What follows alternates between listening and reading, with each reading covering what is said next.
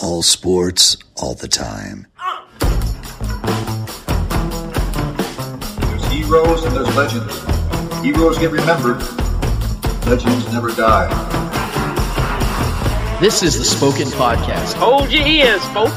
It's showtime. I'm your host, Lance Twidwell. Man, that kid, he can ball, man. He can ball. Touchdown, Kansas City!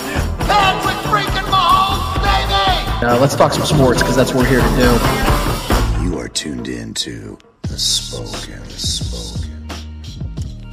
This is the Spoken Podcast. I am your host, Lance Twidwell, here inside the KCPN studios with my guys, Trevor Twidwell. What's good? Mr. Yo-Yo-Yo Eddie Ortiz. Yo. And Miss Gat on the ones and twos as always. Episode 83 coming at you guys. To our live streamers, YouTubers, and podcasters, welcome to your home away from home. We really appreciate all your guys' time to be here with us and all of your efforts, quite frankly, for those that have participated in the Monday mailbag each and every week, which I cannot wait to hear what you guys have cooking up for us tonight. We got a full show, a full slate ready to go, guys. NFL season is in full swing, full motion. We have NBA playoffs.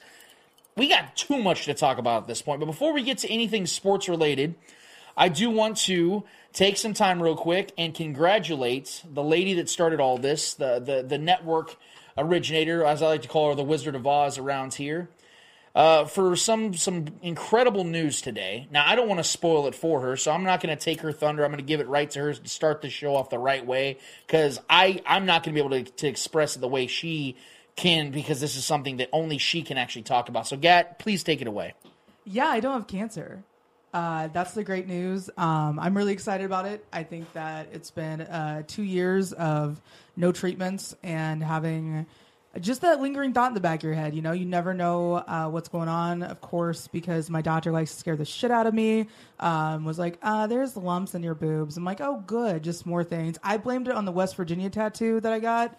I just knew that Morgantown, West Virginia, and the coonskin cap tattoo that I have clearly must have done some horrible juju on me.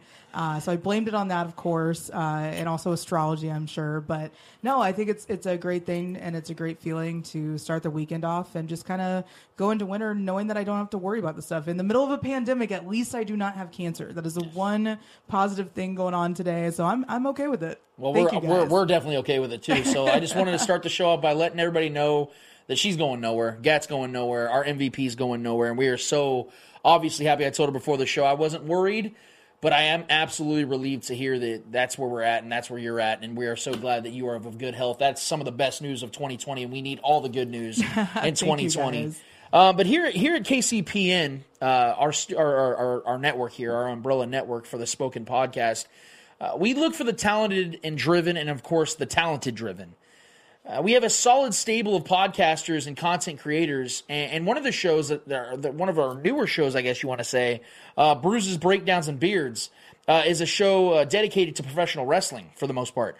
And I know I've mentioned more times than once on our show here that I haven't followed any form or level of wrestling for well over 12 years, maybe even longer than that. But there was a time when I was obsessed with wrestling. But when I was really young, when the WWF and WCW were in a full-fledged war with Goldberg, Kevin Nash, and Lex Luger at the WCW ranks, and the Attitude Era with Stone Cold, The Rock, and Triple H in the WWF area, that was my childhood. Those were my wrestling heroes. But arguably wrestling's biggest hero came in a time and generation right before mine, and that was Hulk Hogan. Hulk Hogan was simply larger than life. Easily the most iconic wrestler in the world at the peak of his powers. There was no one that could stand in his way. There was nothing he couldn't do, and that was much more proven back in March 29th of 1987 at WrestleMania 3, when he body slammed 500-pound Andre the Giant in front of 93,000 fans in attendance and millions more watching from their TV sets. Hogan went on to wrestle on and off for 20-plus more years, entertaining the masses with electrifying moves and charisma. But you know what my favorite thing about Hulk Hogan was? What I personally believe surpassed anything else about his legacy? His epic comebacks. If anyone who's watched a big Hulk Hogan match, you know exactly what I'm talking about. But just in case you're one of the few that missed it, just in case you're one of the few that don't have YouTube, Hulk would have these matches in which he'd be, well, getting his ass kicked all over the ring. Oftentimes bloodied and battered for most of the match. It would seem to be viewing audiences that simply wasn't Hogan's night, but maybe his competition just simply caught up to him.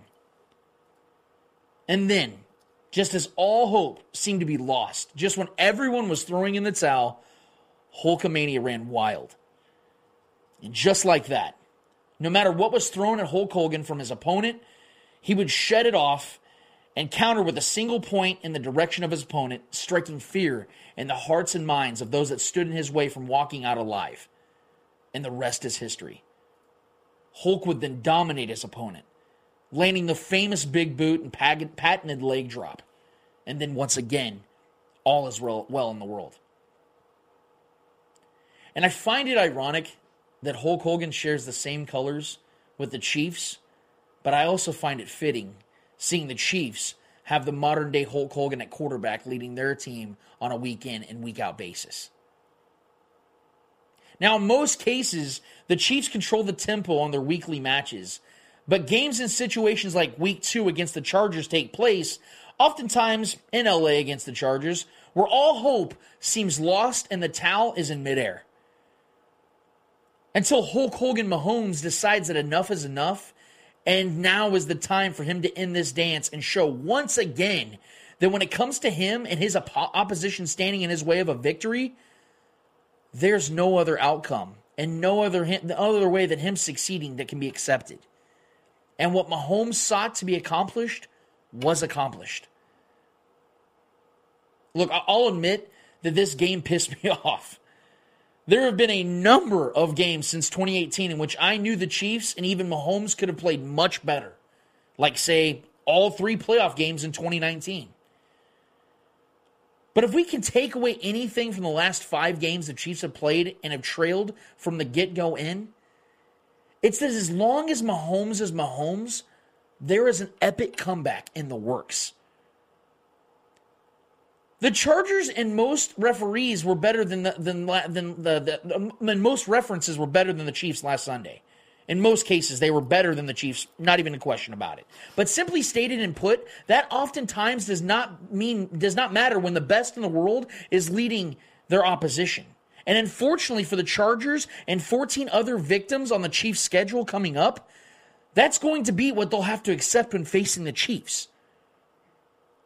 Mahomes now owns the record for most consecutive comebacks from 10 points or more with 6 straight. That's insane. I really hope everyone can grasp just how rare, how unique, how special this type of achievement is. And just like Hulk Hogan after that match in 1987, Mahomes in 2020 and beyond has already slayed his giant in winning the ultimate prize and being the biggest reason why. So for other young, aspiring star quarterbacks, along with prime veterans of the last leg quarterbacks coming for Mahomes this year, my only question to you is, what you going to do, brother, when Mahomes Mania runs wild on you? And I'd also like to touch on something, or rather destroy this ridiculous narrative that comes about maybe the last week, but definitely has reared its ugly head over the last week, about the Chiefs and the way they beat the Chargers and how that's asinine pushback on Mahomes receiving praise for such a victory. Yes, Harrison Big Balls Butker deserves a heap of praise for going Steph Curry and the Chargers and hitting them 50-plus back-to-back field goals. But as I've stated, to explain to several others throughout this week since Brass Boot Butker split them uprights, those kicks don't exist if Mahomes doesn't run wild on the Chargers defense. If he doesn't convert a 3rd and 20 with his legs, if he doesn't lead a game-tying and game-winning drive in the 4th and in overtime, Harrison Toby Bryant Butker doesn't get carried off the field, and had it not been for Hulk Hogan Mahomes carrying the Chiefs on his back first and foremost. And here's why this pushback to praise Mahomes for this type of win makes 0 sense to me. Tom Brady is widely praised as the GOAT because of his 6 rings. Yet we overlook and ignore that his first 3 were won by game-winning field goals. The 4th Super Bowl was won by a game-ending interception. Unless Tom Brady started playing defense, I don't think he caught the ball. The 5th was won by a game-ending rushing touchdown. Yet again, Tom Brady's not a running back. And the 6th was won by a heaping score of 13-3 against the Rams when Tom Brady threw 0 touchdowns and 1 interception. Yet that does not stop the people that see Brady as the best to ever do it to give him praise as to why his team held the Lombardi 6 times. If it didn't have to be pretty for Brady, why does it have to be pretty, and why does there have to be lipstick on it for Mahomes to get the same praise? Ugly games clearly happen for even the greatest to do it. So appreciate when a great like Mahomes can rise above it and dig he and his team out of a hole that even at times he gets them in. You guys already moved the goalposts on LeBron. Let's not make the same mistake with Mahomes. Appreciate the fact that even when his team pisses you off, you know that your team is literally in the best hands imaginable. And that, more times than not, will walk out as a victor, thanks to Mahomes. What you going to do, brother? I'm going to leave it right there, guys, because we need to recap this Chargers-Chiefs game. I feel like there is so much to talk about, even though, again, this game was ugly as hell. The Chiefs came out with a W, and I want to get Trevor and Eddie's thoughts on this game because I know we watched it together, but now that we've had a week to really settle down and think about it, we have an opportunity to really, I think, get some good thoughts on this. I've heard a lot of opinions on this from people in the Spoken group, all over national radio for the brief times they give the Chiefs. But I want to get their thoughts on this because we obviously have a big game coming up, but I don't want this to be a trap episode, guys. I want this to be an episode where we break down the game before and talk about the big game after. We're going to get to that in a second. So, guys, get prepared for some Chargers-Chiefs talk. We'll get back to that after this.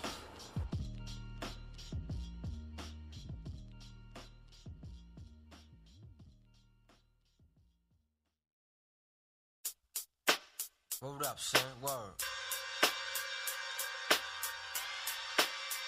Yeah.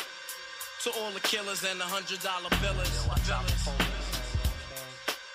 For real, niggas who ain't got no feelings. Back at it again on the Spoken Podcast for segment number 2. I am your host, Lance Twidwell. Here inside the KCP and studios, my guy is Trevor Twidwell. What's good? Mr. Yo Eddie Ortiz. Yo. And the one and only Miss Gat on the ones and twos. If you guys missed the opening segment, for the people that are not on the live stream or on YouTube, the Chargers and Chiefs game, let's make no mistake about it. It was a very frustrating game. Trevor and I, we watch every game together. Eddie's been recently joining us in the festivities, if you will, this season. And it was one of those games where you're left with this... I was tired. I was exhausted. The game wore me out, no question about it. And there's a certain sense of relief that comes about it. But I feel like this is the type of game that can be an absolute blessing in disguise for the Chiefs for a multitude of reasons. Because for one, it's so early in a season that is so unprecedented with the way things have gone going into this season. And the Chiefs had a sleeper in Week 1 against the Texans. I don't think anybody was really worried that the Chiefs were going to drop that game. It was a methodical beatdown. They could have dropped 60 on that Texans team if they really wanted to. Yeah. So this was their first real test of the season. And I feel like, and I don't want to get ahead out of it, I want to get your guys' thoughts on this stuff before we talk about the Ravens game later in the show. But I felt like this was the perfect time for this type of game to occur. Because as we've seen over the last couple of years, the Chargers really give the Chiefs some fits. In particular, they give Mahomes fits. All of his career lows. Yeah, all of his career lows against completion percentage, yards per game, touchdowns per game, touchdown to interception ratio. Yep. It's against the Chargers. They know how to play them. We can sit here and dissect why that is, and we can if you guys want to. But this is, again, I think, although it's ugly, and it's not sexy, and it's not a great feeling type of victory, this is the type of victory the Chiefs needed right before facing, obviously and clearly, their best opponent on paper going into this season. So I'm going to start with you, Eddie, real quick. What was your overall takeaway from this game? How did it make you feel? Going into Week 3 against an opponent, a worthy opponent like the Ravens, how did it make you feel going into this Week 3 matchup on Monday night? I'm not gonna lie, it made me worried. Worried about this next week's matchup because you're facing a much better offense, much better defense, and you struggled to win against the Chargers, who I could have easily saw them beating them by 10 points. Chiefs, they struggled from the get-go. They just couldn't get that rhythm going. Other than that, was it the 50-plus yard touchdown to Tyreek Hill? There's really nothing great that came out of the game other than that play. So yeah, it made me worried that the offensive line wasn't playing great. Samuel had the 4 flags, I believe, holding flags here and there. It's just it wasn't our game. It was so sloppy. It was bad. Patrick Mahomes was having a bad game. He kind of made it up in the fourth quarter, but I think overall he still had a bad game. I just don't think he had a good game. We can't sit here and say, oh, but he put him in the position to win, like you said. Yeah, but he gave him a 53-yard field goal. It's still not an easy thing to make. If the kicker would have missed, who would the blame go to? The kicker. And because he made it, why doesn't the same thing... No, Butker deserves... That's why I said Butker deserves praise for making the field goal. But the field goal doesn't exist, though, if Patrick doesn't get them in field goal position. But a 53-yard field goal, do you think that's field goal position? Yeah, absolutely, he made it. Well, I mean, yeah, if you know what your kicker's capable of. Yeah, that's why there's one of the best kickers in baseball. That's why different teams have that red line that shows up. I get it, but at the same time, it's like, you're not guaranteed a 50... just 30, like they're not guaranteed to score a touchdown. A 30 compared to a 50 is...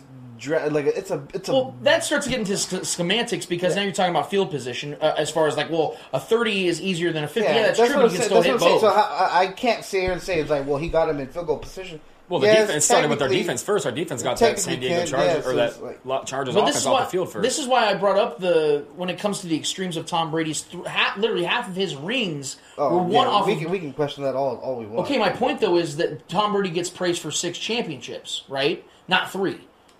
He gets 3 additional to his legacy because of him getting his team in field goal position, correct?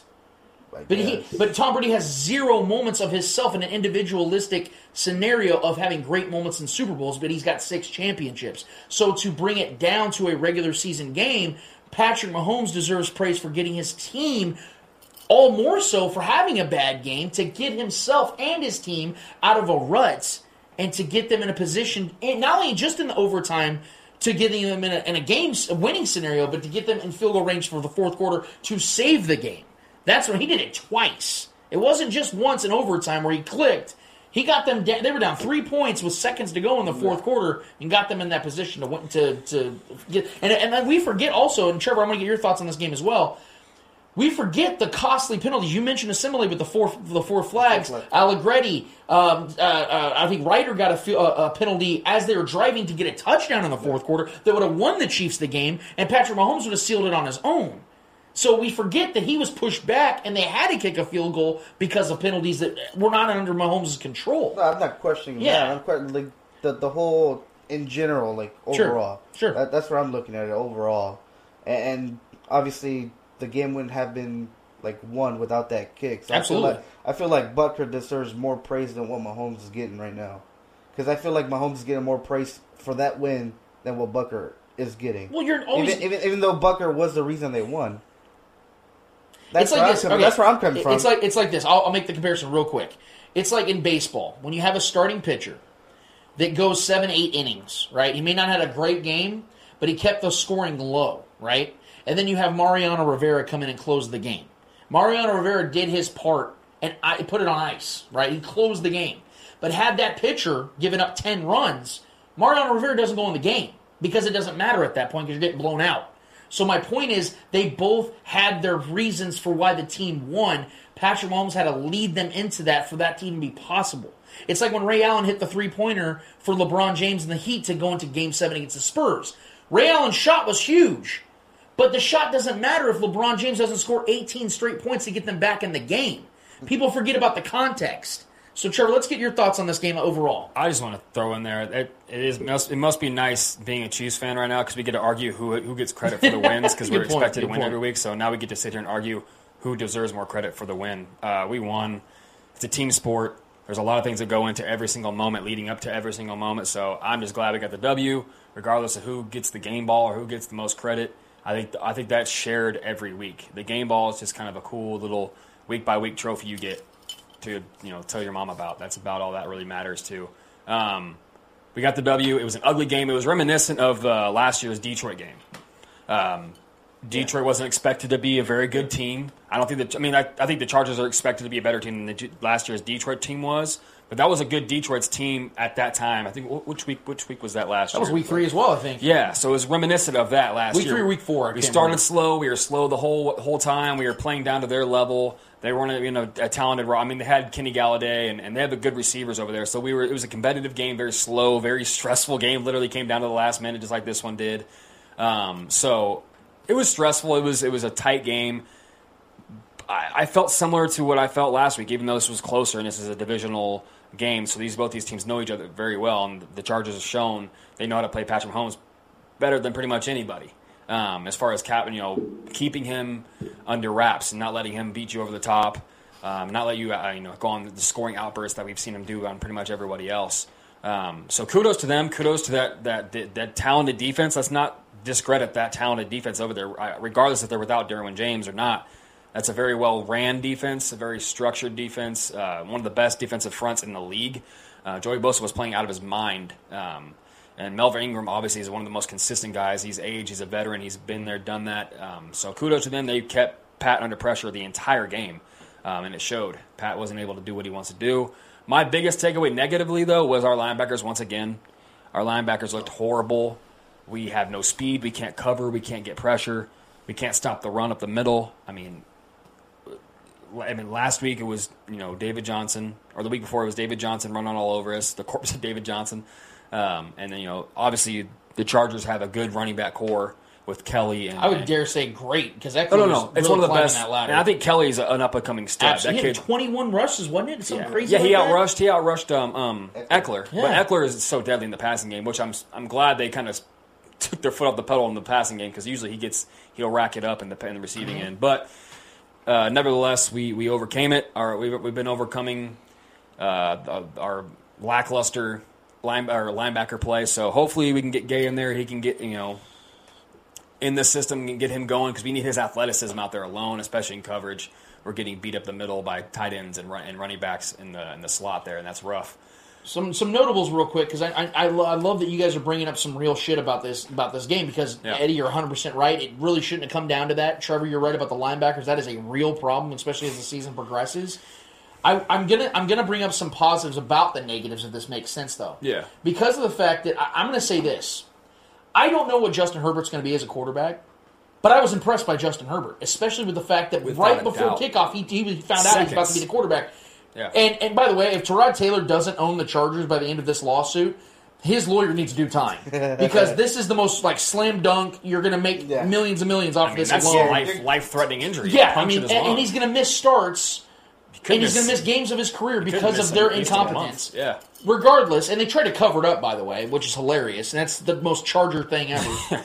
I'm going to give Justin Herbert a lot of credit here, and I'm going to give the Chiefs some credit here on the defensive side as well for multiple reasons.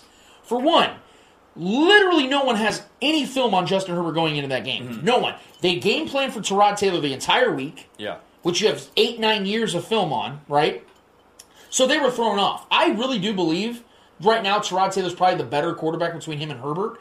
But if the Chiefs had Tyrod Taylor to go against, I don't think that game's as close. I think the Chiefs win by 10 points because of the fact they knew what they were going to be going up against. Yeah. And furthermore, I think Justin Herbert's a better playmaker.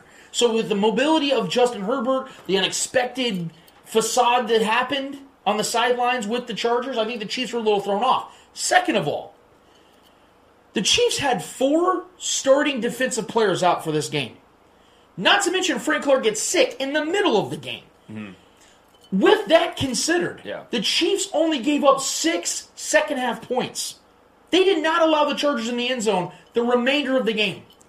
That is some serious credit you got to give this defense. Well, I will say, too, on the Frank Clark thing, what happened with Frank Clark is absolutely unacceptable. The dude was dehydrated. I'm sorry. If you're a professional athlete and your job is your body is your job, you got to come in ready and you got to be hydrated for an NFL game here, man. Yeah. Like, you are one of the key cogs to this entire team and how this defense works. You're the guy that sets the edge and the precedent of our defense on the front there. Him doing that and pulling, I'm sure it was a slip of the brain. He didn't hydrate it good enough, but dude, you're a guy that's out there every snap of every defensive play pretty much. You got it. You're one of our motors out there. It was unacceptable for him to be dehydrated to where he's sick and can't go back in the game. And to your point, that dehydration could have cost the Chiefs the game. Well, for sure. At the same time, we got to think about like what he deals with and with his stomach. We can't. Yeah, but he knows that more than anyone. I get it, but at the same, like even doctors have apparently last season we were finding out about his illness and everything. Like doctors don't even know what it is. You know what I mean? Like they're still trying to figure it out. So supposedly he was lacking fluids and was extremely dehydrated. And then on the offensive side, the Chiefs had a plethora of issues too. Not only does Sammy Watkins, there's a dirty hit on him that doesn't get called. He's concussed. He probably won't play on Monday night. He could be cleared right before the game. He could be. I'm not expecting at this point. Yeah. But you lose a wide receiver also. Okay, that does hurt. It's huge. Then you guys know how much I love Mitchell Schwartz. And Eric Fisher, the worst game of his career, possibly. Eric Fisher's, he's okay with me. I think they can get better at left tackle in the next year or two. They both got bullied by Ingram and Bosa. Yeah. They didn't have bad games. They got bullied. Bosa was destroying Schwartz. Mitchell Schwartz gave up 7 pressures. Yeah. He didn't give up 7 pressures half of last season. Like, Mitchell Schwartz had a horrible season last week. Like, that's how Mitchell Schwartz is so good that as bad as he played, that's extremely noteworthy. So the positives on the negatives is I don't see that happening again. So the Chiefs got bullied on the offensive and defensive side, right? Still pulled out a victory without guys that are going to have back next week in Frank Clark, Shavarius Ward. Mike Pennell will be back. We didn't even mention the fact they didn't have Mike Pennell. Especially for this matchup. Right. There's going to be a lot of things that the Chiefs are going to have this next time around. We're going to talk about the Ravens game, obviously, but there's also the focus factor. Let's be honest for a second. You see a rookie quarterback coming out there, you think you're about to see some food. Next week, they know who they're going against. It's Lamar Jackson, the MVP. There's a different level of focus here. Yeah. And again, you're tested like this. There's a different magnitude to it. The primetime game, it's Monday night. Everybody's going to be watching you. So this Chargers team, I'm going to give them a ton of credit because they deserve it. It's a good roster. They could have absolutely won this game. Absolutely won this game. Sure. And in that Sunday, as I said in my opening monologue, they were the better team on Sunday. Yeah.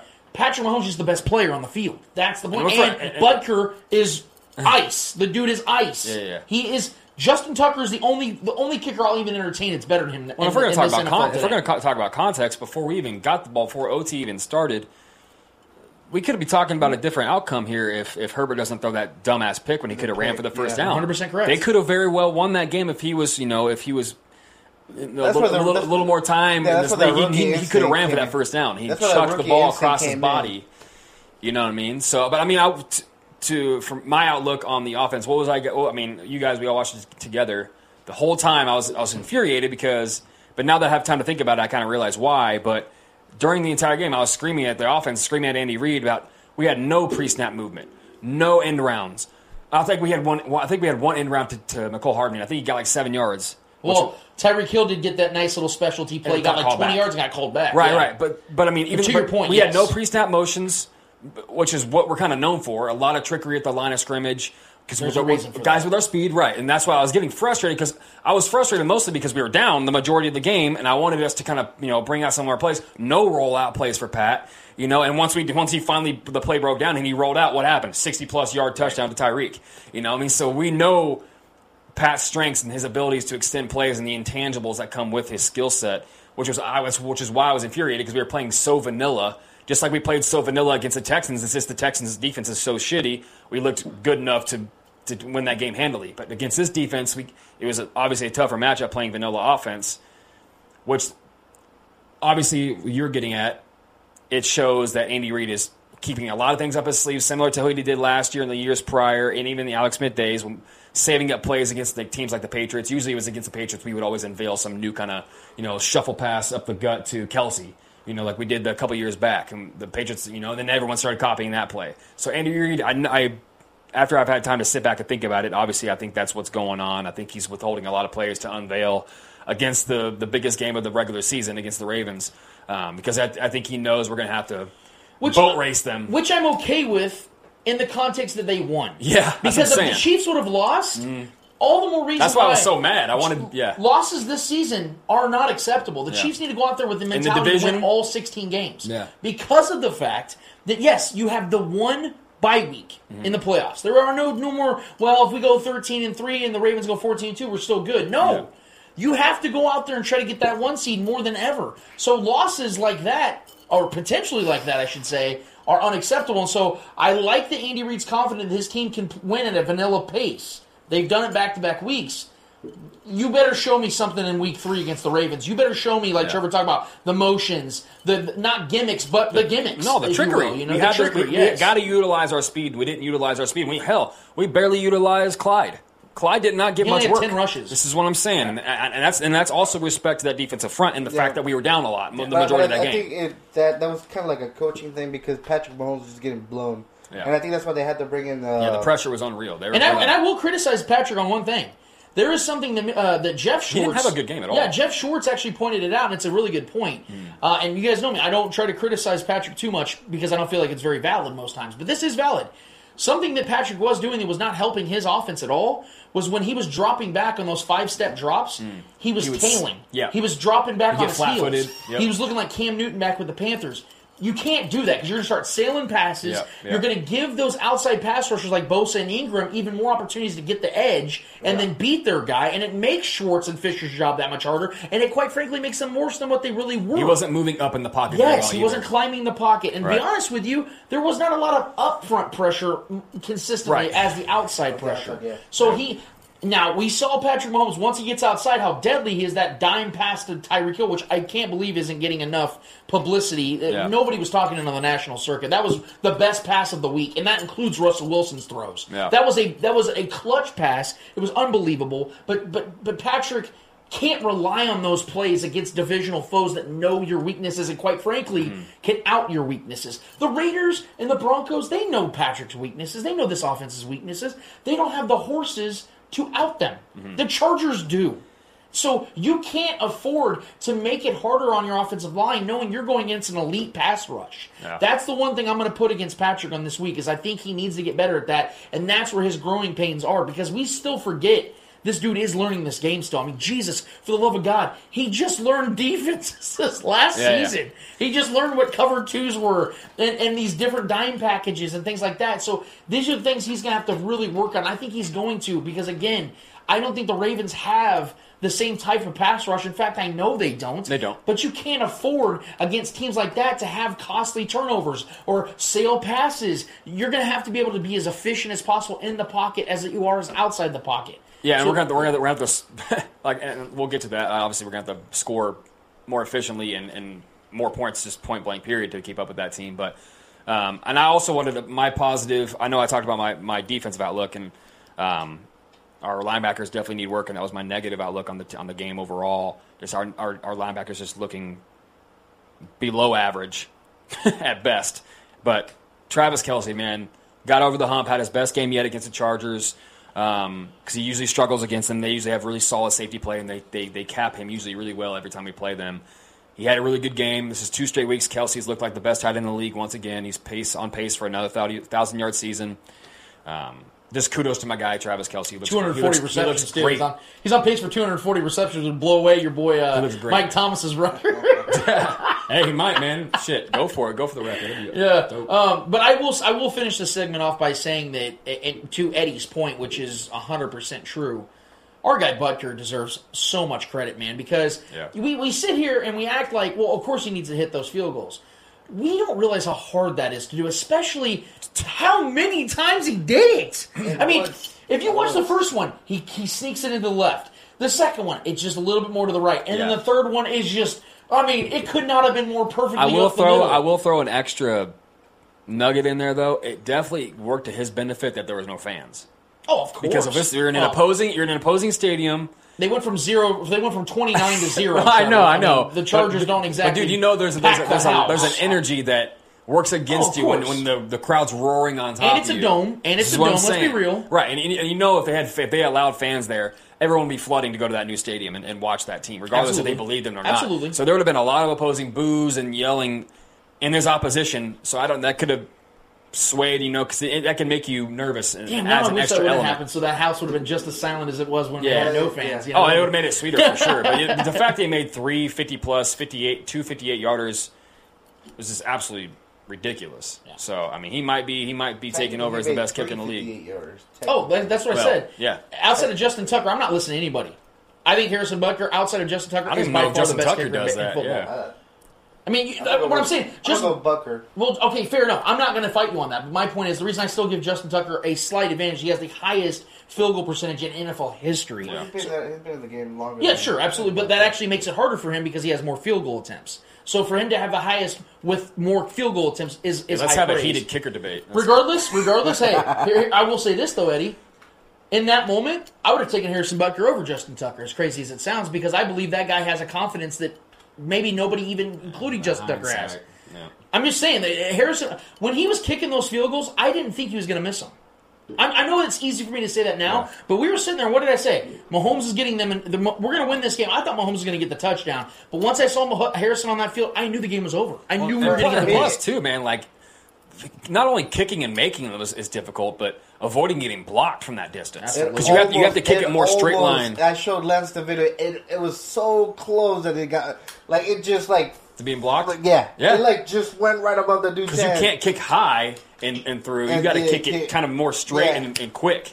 Yeah. So the fact that he did those 3 without getting any tippage or block. Chargers did make a very controversial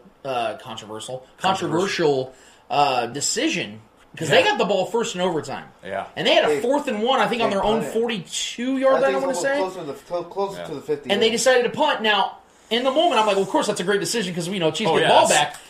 Yeah. But you have to think about it. For the Chargers, real quick, before we take a break, you have to think from the Chargers' perspective how dumb that actually is. Because you're a team that's playing with a rookie quarterback. Haven't learned a lesson yet. Yeah. You're not expected to make the playoffs in most regards. You know you're not going to win this division with the Chiefs still at full power. Yeah. You kind of should go for it. It's like, looking back, I'm like, yeah, that was kind of stupid. It comes down to their defense was playing extremely well against Pat, and Herbert was looking shaky towards the end. Yeah. With that bonehead turnover. So I just don't think they trusted. I'm just saying, I just don't ever see a scenario where it's better to put Mahomes back on the field. I mean, if I had Eckler and Kelly in my backfield with that O-line, I'm going for it. Even with your defense playing as good as they did, and let's give them credit, man, that Chargers defense, depleted or not, played balls out. Yeah. The scenario of saying, in my mind, yep, I want to put Patrick Mahomes back on the field knowing this could be a game-winning scenario for him. Yeah. I just don't see how that's the logical idea, rather than saying, I want to give my offense against this defense that can't stop the run for shit, with a mobile young quarterback out there, with Austin Eckler out there. I can't go and get 3 feet. I can't get 3 feet. Is that the punt that Willie Gay blocked? No. Was that the fourth quarter one? That was the fourth quarter. The overtime one is one it was a good punt. The point is that the idea of it, I think it was, and quite frankly, I don't think Anthony Lynn's had the best week. Sitting here talking about why Herbert's a backup quarterback when he just had. If you put that stat line and blindfolded somebody or took the name off, that is actually one of Tyrod Taylor's best games of his career. Tyrod Taylor in 47 starts has had one 300-yard game. Yeah. That was Herbert's first start of his career against the defending Super Bowl champs. Yeah. Let's give him some credit here, and you're going to sit here and kind of play the card that he's the backup quarterback. That's pretty disrespectful. I mean, they drafted Herbert for what he did out there as a downfield, 8th overall? downfield thrower. Right. Yeah, he's a downfield thrower. Tyrod's not. An extremely mobile young athlete. I'm just saying, the Chargers might have themselves a real quarterback. Yeah. They might legitimately have a real quarterback. I mean, what do they have to lose besides? I mean, I would play the kid out there. That's kind of where I'm at. I think if I was the Chargers, I would have went for the 4th and 1. But hey, I think that's what Charger fans want. I'll take the dub any day. Thanks for giving Patty the ball back. Yeah. We're going to take a quick break, guys, because we actually need to get to the Eddie hour, which I cannot wait to get what Eddie's got going. Hopefully, he doesn't get me too triggered tonight. I've been in a pretty I don't think today we're steady going to mood. get triggered. Okay, we're going to find out. So we're going to get to the Eddie hour, guys. Hope you're ready for it. We'll get back to that after this.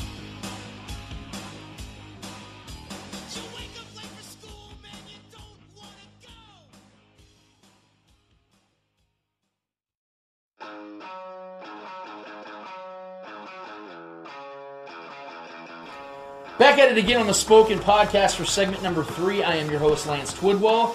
Here inside the KCP in studios with my guys Trevor Twidwell. What's good? Eddie Ortiz. Yo. And the one and only Miss Gat on the ones and twos. Thank you guys so much for being here. We've been running through the show already. It's been blowing by. We've been talking nothing but Chiefs to this point. But before we get to the Eddie Hour, Trevor did make a mention on the break, and I'm really glad he brought it up. And Trevor, go ahead and take it away, man. I was just going to say, rest in peace to Gale Sayers, one of the greatest football players of all time, a native of this city, Hall of Famer. Kansas Common. Great career, yeah. So rest in peace to the Kansas Common, man. It's very unfortunate whenever we lose a great person or a person, period. But knowing the suffering that I know Gale Sayers is going through with dementia, I'm glad that his suffering is no more. But he did absolutely leave a legacy, not only here in Kansas in this region, but in the NFL as a whole. He will forever be known as a legend in his own regard. So we wish nothing but the best, and our love and sympathy is with his family and everybody he meant something to, which I can only imagine is countless amounts of people. So with that, we do move on to the Eddie Hour, though. Eddie, how we doing tonight, man? What do you got going on for us? Pretty good. I'm doing pretty good. Hopefully none of these questions get you triggered. They shouldn't. But, you say that, but I'm pretty sure that is your goal every week. No, these questions shouldn't get you triggered. Suspicious. Yeah. All right. I saw that twinkle in his eyes. No. Yeah. You can't convince me. I had my first question. Going off of what you were arguing about at work with another employee, another courier, per se. I want to get your thoughts. Is Alex Gordon the second greatest ever Royal behind George Brett? No. Frank White is.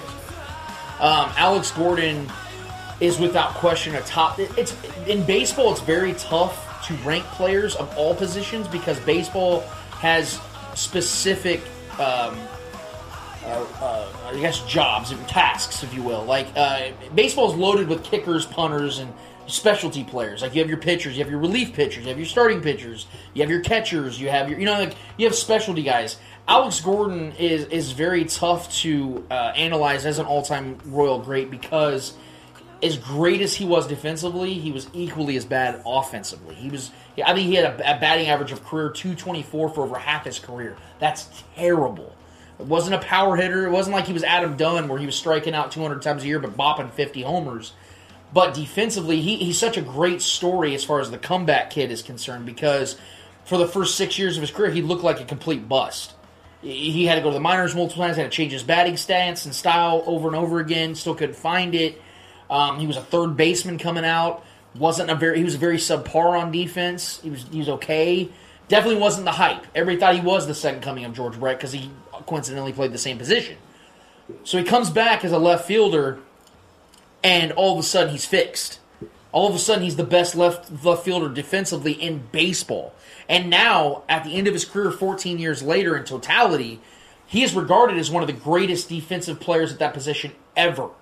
To win 7 Gold Gloves, not just win 7 Gold Gloves, but to have as many assisted outs as he had, which I believe led baseball from like 2011 on, is something you cannot ignore, and it puts him up in the ranks. And furthermore, we all know in sports, moments are what drive us, right? We always look back at moments, right?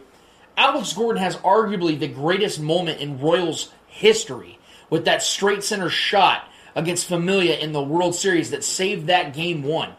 Not because I think the Royals would have lost the series. I still think they would have won it. It's the fact that he's the one that hit it. You have to remember that. Alex, no one expected him. 75% of people expected him to strike out, and the other 25 expected him to pop out or ground out. Because he wasn't a good hitter. And for him to hit that against one of the best closers in baseball in that moment, saving Eric Hosmer's ass for having an error in the previous inning, it's profound. And everybody's talking about he needs to have a defensive statue out in Kauffman. No, it needs to be that moment because of how epic that was. That was his ultimate moment. So to answer your question, he is without question a top, position-wise, 5 to 10 best player in Royals history. Absolutely, no question. Yeah, I'm with you. I echo those sentiments for sure. All right, man. This question should be fun. I'm sure everybody saw the news earlier this week. The Chicago Bulls decided to make a move. I want to hear your thoughts on Billy Donovan joining the Chicago Bulls. It's going to be potentially a really good move for both parties if the Bulls handle this correctly. And if we know anything about the Bulls of late, they have made nothing but terrible moves. I do know they're cleaning out their front office as well.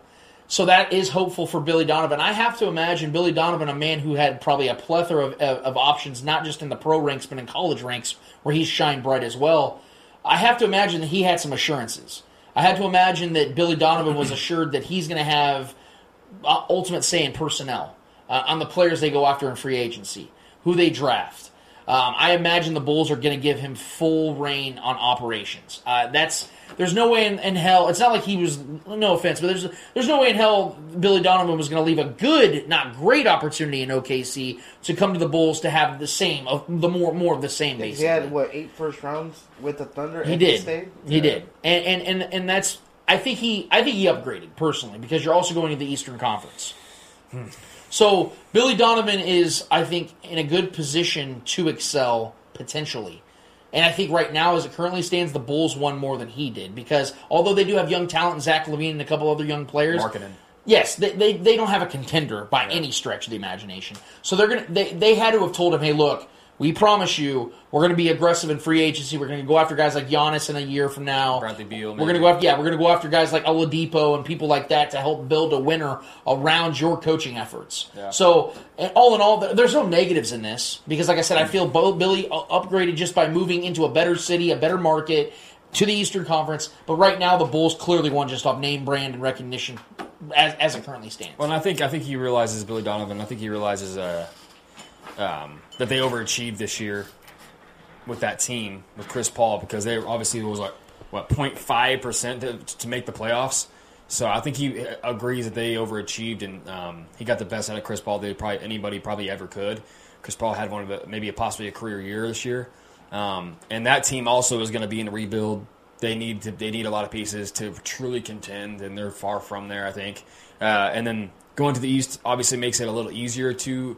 And Chicago is always an attractive place. It's a fun, it's a fun city, a nice city, and has obviously a lot of lore there. So I think players are always. I mean, even later in D Wade's years, he went back home and played for Chicago. So there's always an attractive lure for players to go to Chicago. So I think they will make some moves. They got money, but I do like Markkanen, and I do like Zach LaVine. I'm a big Zach LaVine fan. I wanted him to come to Sacramento a couple years back, but. Yeah, they got a lot of building to do. So I think either way, he was in a position where he's going to kind of rebuild a roster and kind of move forward with young guys that he's going to have to build up. So I think it's a similar situation. It's just being in the East, it makes his chances a little higher to build quicker and be a contender quicker because who knows, like you said, where Giannis is going. If Giannis goes to the West Coast or gets out of the East, who knows? Sixers, Raptors are all up in the air. Yeah, I mean, the Sixers might blow up everything. Kyle Lowry's on his last couple of years. Are the Heat going to do this again? Like, you don't know. Is it a bubble thing? Right, yeah. It's just a flash in the pan. The Celtics continue to fail. Because I think the Heat are a good team. I don't want to go off on the Heat, but I think the Heat are kind of a product of the bubble. That's what I'm saying. You're right. Yeah. So I don't expect the Heat to be a contender like this on a yearly basis. Is it any mystery to you, just to speak on that bubble real quick, is it any mystery to you the last 4 remaining teams have coaches that have been extremely experienced in the playoffs? Guys that have been pedigreed for long periods of time. And Michael Malone has worked his way up, and he's the worst coach left in the bubble. And I mean, all the prima donna players are out because all the prima donna players that, with the load management and stuff. I don't want to go on a tangent about that, but a lot of the dogs of this league, the guys that are just, that love the game of basketball are here. Jimmy Butler's, the guys that are gritty, the guys those are the guys making a statement right now. So, but yeah, I hope the best for Coach, and I'm excited to see what he can do with Chicago. It'd be only good for the league if the Chicago franchise is back up from where the prime D Rose years were. That was fun to see. A Chicago team, making a push in the playoffs. So hopefully Donovan can, in the next couple seasons, attract a couple stars, maybe a couple superstars. Who knows what he does, and make that team competitive again. All right. Staying in the NBA. With the Thunder looking for a new head coach, I want to hear your thoughts as to who do you think is the best option for this job? They have several good options out there. When it comes to NBA coaches, it's always tough because you don't really know how the coach is going to adjust with what they have given to them. Because you have to accept a portion of that. Because there's always going to be pieces that remain, just based off contracts alone. You have the obvious options out there. I don't think that the obvious ones are going to be out there, though. I think Ty Lue's going to obviously get a job quick, and I don't think OKC is going to be where he wants to land because Chris Paul won't be there. I'm marking that down right now. He will not be back next season. And even if he was, he's going to be going on 36 years old as an undersized guard.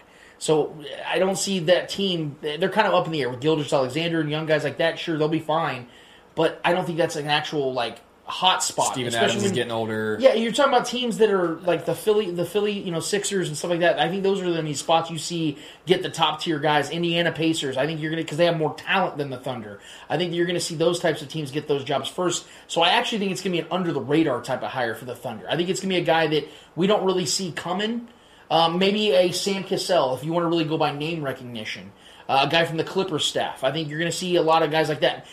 If I'm going to throw a wild dart out there and give you a name that people know, Jason Kidd.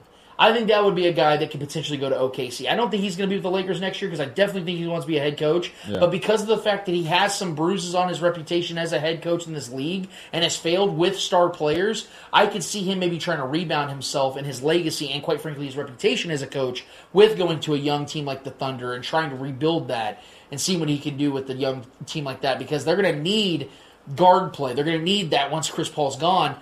Jason Kidd being one of the greatest point guards of all time maybe can instill that on a young point guard they maybe draft or maybe they go and pick up at free agency, whatever the case is. So if I'm going to throw a name out there that people know, I'd say Jason Kidd. Yeah, I mean, there's a lot of good coaches sitting out there. I mean, they can have Luke Walton if they want. I think we'll pass. Yeah. I think about Bill Self. There we go. What do you think about that? And that's a smooth transition for him. It's not far. It's a ball throw away, Is Bill Self really wanting to get out of the college ranks, though? Because I know... You? Yes. Yes, I would. If I was Bill Self with the reputation he has, I would take a shot at the NBA. Think about it. Coach Cal He's got it made in KU, though. He absolutely does. But think about it. The money's better in the NBA. Yeah. You don't have to recruit. It's made for you. It's a star-driven league. And OKC is like that's I said, a great question, You got to think about it. With recruiting, that's another good point. The whole Adidas and all those for a coach to walk in with all those first-round picks. I was gonna say we need the OKC needs a good coach to know what to do with that many first-round picks. And he has a relationship with their front office. I mean, there's a lot there. I would absolutely love to have Bill Self in the league. The attachments are always there with him in San Antonio as well because we don't know what Popovich's future is. Yeah. So maybe he's keeping a close eye on that as well. Is San Antonio a better location right now than OKC at this point? I feel like San Antonio's lost a lot of its attraction. It really has. Yeah. It was never a marketing... because this is the main thing. The league is transitioned to a players' league. It's not about... Because back in the day, us growing up, I want to go play for Coach so-and-so. Yes. I want to go play for Coach Pop. But now it's becoming... These stars know that they have the power. Right. Just like KD and Kyrie made those power moves. They got their... They handpicked Steve Nash because he's a player's coach and he has a good relationship with KD. Yeah. So I think players are starting to identify, and LeBron is being the leading guy of that entire movement, which is beautiful because the players are the product and they should have a majority of the say-so. You're right, because think about it. Who they're comfortable playing for. Two of the three best coaches in the NBA, Greg Popovich and Brad Stevens. How many free agents they get? Right. And Brad Stevens plays in a great coaches in a great luckily market. Popovich drafts so well. But to your point, but to the point, they're not seeking coaches anymore. They're seeking teammates. That's where it's winning. That's where winning. Yes, exactly. Bill Self would be great, and Alvin Gentry's out there, McMenamin's out there. There's great coaches out there. So D'Antoni, there's a lot of guys floating around for sure. I would love to see Ty Lue get another chance. Even Mo Cheeks is still out there. He's floating around. Right. He was a good coach. Yeah, I mean Mark Jackson's always mentioned. Cheeks can't get enough, so you need Mo Cheeks. You know what I mean? Mo Cheeks. I don't know. And even what's the name? That was Jacques Vaughn too. Who's just? I think he's staying with the Nets though. They did say that Steve Nash asked him to basically be his personnel guy. I mean, he coached the hell out of that Nets team, that lackluster roster that they had, and they were decently competitive in that first round of the playoffs. So I mean, who knows? Bill Self would be. I would love to have that guy in the NBA. Just to see him on a weekly basis coaching NBA games would be cool. We can always go watch him too. Gilgeous-Alexander. We're here at the Salty Iguana. We're the Swinger Club. My Bill Self people know what I'm talking about. Oh man. He'd go grab Andrew Wiggins real quick. Isn't that Brandon Turner that does the Bill Self impersonation? Oh yeah. Yeah, he does a really good one actually. I'm very impressed by that. After a loss or something, and I was just like, oh my god, this sounds exactly like him completely. Yours wasn't badly. Sorry. Thank you. So Eddie, what's the next question? All right, next question. Will Giannis stay or leave? I'm very glad you're asking this You question. say Lil Jon? Is that what you said? Yeah. Oh. Janice. Remember Janice? He used to say Janice. Janice. So you're growing. Good job. Will Giannis leave? I'm really glad you asked this question because I feel like this is a very underrated topic. It's kind of, for some reason, flying under the radar. I know it's because basketball's still going, so this isn't technically the off-season. Well, not technically. It's not. Usually it is in September. No, he's not. I don't believe Giannis is leaving. I really do believe he is one of those guys that means what he says. I know a lot of times guys like Kevin Durant, they'll play the game to keep people at bay and then surprise everybody, and then they're known as snakes. I believe Giannis is one of those guys that really cares about what people think about him. He is one of those dudes that internalizes everything. Like Damian Lillard, similar to Damian Lillard. Damian Lillard's the same way, yes. Yeah. They're both killers in their own way. They're both instinctual monsters. They will go out there and hang 50 on you and be merciless. They're savages in their own regard. But there's something about loyalty with these guys that pisses me off, quite frankly. I'm just going to be real. I hate that about them. I don't like that trait in athletes, to be honest. Yeah. It's commendable, it's respectable, it's admirable. It's not winnable. That's the problem. Unless you are in a situation like Kobe Bryant. Triggered? I'm getting there. But unless you're Kobe Bryant, who inherits greatness, unless you're Derek Jeter, who inherits greatness. You landed in the best mark in the NBA. Yeah, unless you're a guy that walks into a situation that is a winning organization and franchise, get the hell out. Because Giannis is back-to-back MVP, and he's accepting it on a Zoom call. He should still be in the playoffs. And it's not because he sucked. He was balling out. Dude was averaging 29 and 14 and got sent home in the first or second round. Got hurt, but yeah. I'm just saying, my point, though, is he didn't have enough around him.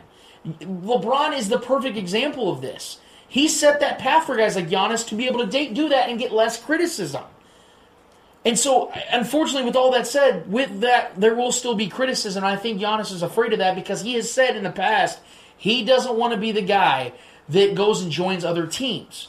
I believe him because Damian Lillard is doing the same thing. But guess what happened to Damian Lillard as well? He got his ass sent home in the first round in 5 games. So although, like I said, you get the pat on the back and you look cool on Facebook and people will defend you to the death, you're not winning chips. You're watching like we are right now. And so it's up to you. What do you want? Do you want to be the guy that gets the pats on the back and 0 championships and joins Charles Barkley in 20 years on NBA on TNT and gets made fun of by Shaq? Or do you want to be Shaq and hang off those rings and keep posting them out there and letting everybody know? Because ironically, Shaq talks about guys not joining super teams, yet Shaq only won championships because he joined other teams. So why didn't you stay in Orlando? You know what I'm saying? Like, that's what I'm saying. I hope Giannis moves, but I am of the absolute confidence and belief he will not go anywhere. I think he takes the Supermax and stays in Milwaukee. I'm torn. I think I feel like he's right now. Obviously, he feels let down in the fact that he probably feels like he let his team down with via injury. I feel like if they don't make a move and get him another piece, because he needs a true second star in that team. Because Middleton's a really good player, but he's very spotty. He can be really inconsistent, and he just doesn't have that it factor to him. He's a clutch player. He hits big shots and big moments a lot of times, but he's just not a star in this league. They need Chris Paul. That would be great. I feel like if they don't make a move and get another player like a Bradley Beal or another consistent good scorer, night in night out kind of guy, I think he leaves. I think Giannis leaves if they don't bring another player because I think he's put in his work. He's put in all his effort into this Milwaukee franchise who's never, since Kareem, done shit. He's the next Kareem, and he wants to be that Kareem for that franchise and win trips and be a contender year in and year out, and they're just not that. We saw that again this year. None of us, outside of Eddie, none of us really believed in this team, right? Because I didn't believe in the rotation. I didn't believe in the depth. I didn't believe that they had guys to simply get it done. They're a good home team when they're outside of the bubble. They have good fans that show up, and they're very good when they have their home court. But when that went out of the window, we saw when it was even playing field, they got out-toughed and outplayed by Miami. Because they have no point guard play. They have 0 point guard play. I never believed in Eric Bledsoe. Eric Bledsoe. Drew Bledsoe sucked in the Bucks, man. Not a very good point guard. He sucks at basketball. But I don't like. The very first episode that I was on, I talked about Drew Bledsoe. You did. That's so weird that we have now come full circle. It's also been a year. I didn't want to interject this since I showed up on your guys' show. It was a year ago. I think last week. You're shitting me. No. Wow. Look how far we've come, guys. Episode. Looks like it's really weird that you just brought up Drew Bledsoe. Yeah, Drew Bledsoe needs to step it up at the point guard position. Yeah, I don't know. I think if they don't make another move and get another kind of like a big move, because I think they have to. I think if they went, the East is only going to get better now that the Nets are coming, right? You have the star power, probably the most star-studded team with the duo with KD and Kyrie coming. And I fully believe if it came down to Eastern Conference Finals, if it got that far with the Bucks, I'm putting my money on the Nets. Barring the health of those two stars over there in Brooklyn. I like that team better. I think they're coming. So I think he knows he needs another piece. And if they don't make a move of Milwaukee, and I don't know if I expect them to, I don't know if they're going to attract any other stars, I think he gets out of there. And cool. I think he would join like the Heat or or Toronto. I think would be a great spot for him. Well, let me add to that real quick before we move on. Even if the Eastern Conference, let's say the Nets are a total flat tire, right? And let's say the East stays exactly as it is, and the Miami Heat come down to earth a little bit, the Celtics continue to disappoint. Even if that's the case, I still don't believe in this Bucks team. I still don't believe they're going to get to the finals. I think they need to make a move. If what I'm they went saying. and got Bradley Beal, I'd be like, oh shit, it's here we go. Everything that happens from here on out. And me and Trevor are on opposite sides of this essentially because I think Trevor is more on the side. I think you lean more to the side he leaves. Yeah. Why is that? I'm hoping for him because of the same reason I think he stays. As crazy as that sounds, because I don't believe they're going to get him that replacement. And Trevor nailed it on the head when he started his entire take right there. Giannis puts it on himself. So naturally, he's going to think no matter what the team does around him, it's his fault they don't succeed. Right. Therefore, he's got to do better. And I think that's why he stays. As twisted as that sounds. He's humble to a fault. To a fault, exactly. That is his problem. Yeah. I know everybody, like I said, it seems like this cool thing, and you want to put that in a movie. It's great on Hollywood. It doesn't win you. He's kind of like that old man that doesn't want to ask for help. He expects help, and he doesn't want to ask for it. It doesn't win you titles. He'll feel like that's beneath him. But he needs to understand that Giannis needs another player. He needs another star player. He does. Because to win this league, you need multiple stars. Thank you. Point blank, period. Never has there been a one-star led championship team since this league got extremely competitive and deep. Since Magic Johnson, like, what was that, 1981? That's what I'm saying. Yeah. Since then, moving on from the 70s, early 80s on, you've needed multiple stars to win this league. Yeah. And Giannis is amazing. He'll never win a championship, him being the sole star of the team. It's just not going to happen. So that's why, if they don't make a move, I'm expecting his exit. 100% agree. Yeah. All right. Now we're going to move into the NFL. Is Minshew the real deal, or will the Jaguars, Jaguars, Jaguars. Janus, Jaguars, whichever one. Well, the Cats. There you go. Are they looking to move on by drafting a quarterback in next year's draft? I have no idea. And the reason why is because I think that Minshew is just good enough to convince this franchise that he's the guy. And quite frankly, I think the Jaguars are gullible enough to believe that too. Because I've been convincing myself. I'm not a Jags fan. I don't give two shits what they do. I've been convincing myself he's good enough. And I think in my core, I think to everyone's core, we know he's not. I think he's going to be one of those guys that ends up becoming one of the best backup quarterbacks in the league eventually. I think he's getting his opportunity now at 23, 24 years old to shine. But I think where Minshew is right now is the best he's going to be. Now, I will defend Minshew in one thing. He plays for the Jaguars. He's playing with He doesn't play with a good team. If he was on the 49ers or if he was on the Seahawks or a team like that, I think Minshew would be putting up some damn good numbers. And quite frankly, despite the fact that Baker Mayfield had a plethora of weapons, him and Minshew put up the exact same numbers last season. And in fact, you can say that Minshew actually had a better season. Yeah. And he ain't got the guys like him and like Baker. So I don't, at the same breath, as much as I want to defend Minshew, if I'm the Jaguars, I'm hoping that we drop the next 10, 12 games in a row and put ourselves in tank mode and try to go get Trevor Lawrence. Because Trevor Lawrence has that elite talent. Minshew's got that elite mentality. He doesn't have elite talent. Trevor Lawrence has got that rare air. Maybe the most talented quarterback we've seen coming out of the draft since Andrew Luck. So you'd be a fool not to go after him if you could get him.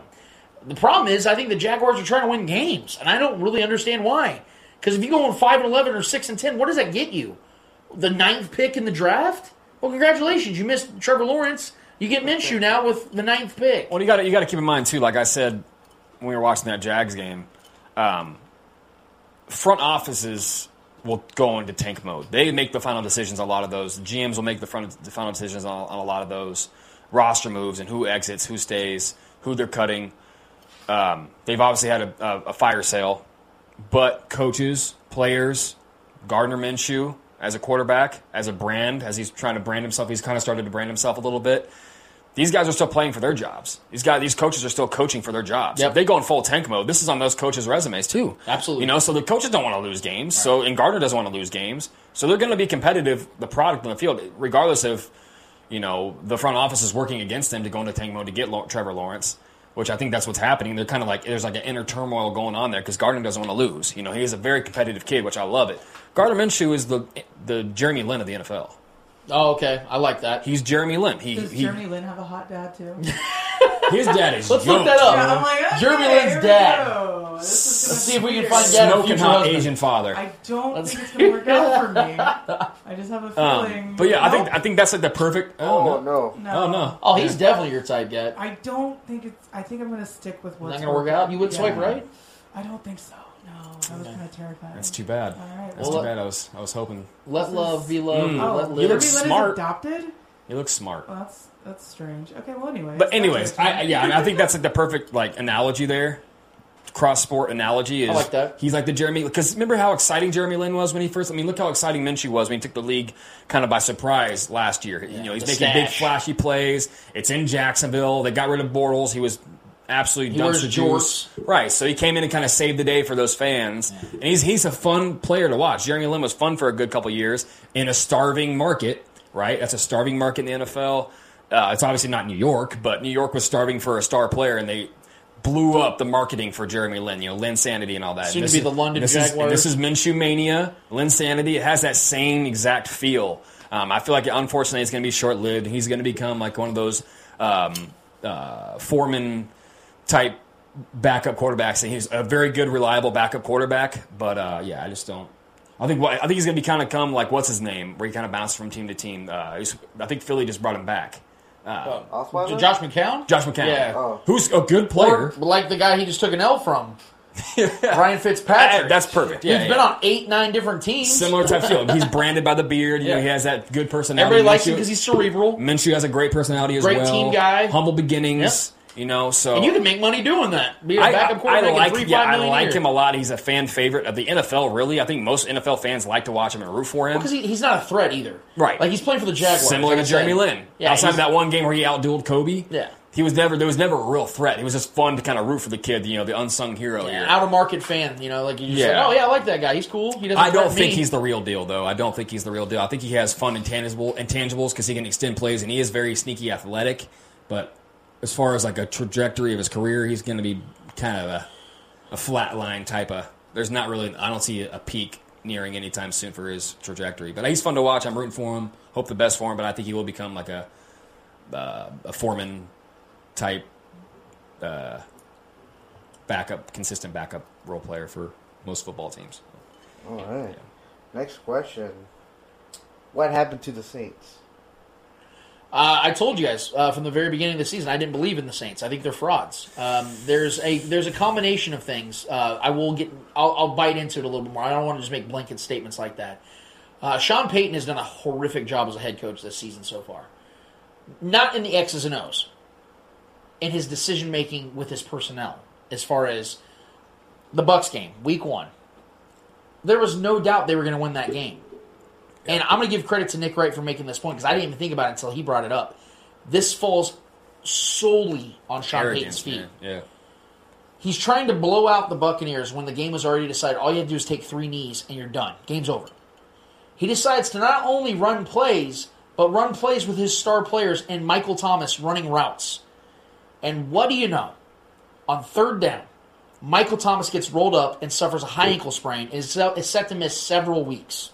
Your best player on offense, you get hurt for arrogance. Now, maybe it wouldn't have happened, and we're not even talking about this. It did happen. Yeah. So therefore the criticism is justified and therefore must be applied. Sean Payton is the reason why the Saints could potentially miss the playoffs. Because here's the other problem. Their schedule doesn't get any easier from here on out. They also have the Chiefs later in the season when Drew Brees, at 41, soon to be 42 years old, is not getting any better. And even when Michael Thomas comes back, how much of Michael Thomas will be back? Because if anybody suffered a high ankle sprain, especially for a skill position, a guy that needs his speed and to be able to create space and open fields, knows that injury lingers even when you're back. So how effective is he going to be with a noodled arm quarterback in Drew Brees? And I got a hot take real quick. And it's not going to happen. Don't say it. I'm going to say it. What just that? There's a reason why Jameis Winston's on this roster. And if the Saints were smart after they go 1-4 to start the season, Jameis Winston needs to play football. That's not going to happen. Because at this point, can you definitively tell me Drew Brees is better than Jameis Winston? Exactly. And what's the risk? Think about this. If the Saints do go 1-4 like I do expect them to go, if they start off 1-4, they're essentially out of the playoff picture, right? You have Jameis Winston on a 1-year deal, and you know you're losing Drew Brees after the season's over. No moron's going to turn to Taysom Hill at 31 years old, who's thrown 7 passes in his career. Why not see what you got in a 26-year-old Jameis Winston, who you know is more talented than anybody outside of Trevor Lawrence in this next draft, and you know you can't get Trevor Lawrence? Why not see what you got in Jameis Winston and then see if you need to extend him for this next season? The same method that the Patriots are using with Cam Newton. Why not? So not to delve off too far, my point, though, is the Saints have absolutely screwed their season, and it falls on Sean Payton. I told you this from the beginning. I saw them as a playoff team. I saw them winning their division, but they're frauds when it comes to the playoffs, and it's reasons like this as to why I believe that. Honestly, as looking at the Saints as a whole, I'm more frustrated with the lack of defense that they've been playing. I feel like their defense is far underachieving more than their offense is. I mean, I feel like that game against the Raiders was a classic trap game. They lost. Drew Brees lost his safety blanket. But the defense of the Saints they couldn't stop literally one weapon of the Raiders. 13 targets for Waller. You mean the 2 weapons? This is what I'm saying. And the Raiders played the most vanilla offense. Nothing special. They weren't barely utilizing Ruggs, their speedster. He even got banged up and was in and out of the game. Literally, it was Darren Waller and Josh Jacobs who were just eating this defense. And that is a great defensive roster over there in New Orleans. They look lost. So I feel like that was just a typical trap game. I think they overlooked the Raiders. I feel like a lot of people probably could overlook the Raiders. Well, the Raiders looked better than we imagined. They looked fairly good. But I think they fell victim to a trap game. Drew Brees doesn't look much different, honestly, than he did last year. Yeah, he looks old, but he wasn't good either. But I mean, his yards per attempt is damn near identical to last year, so it's not that much different. This offense is ran that way, and it works. But the NFC is definitely tougher this year, especially the way the Green Bay Packers are looking. They're carrying on from how they looked last year, winning 12 games. So I think the Packers are right there in the mix, and the Packers should win this game against them this week. But I still very well am expecting them to be a playoff team. I think losing Michael Thomas is huge for any team. You lose that weapon, that consistent weapon that one of the best at getting open in this league.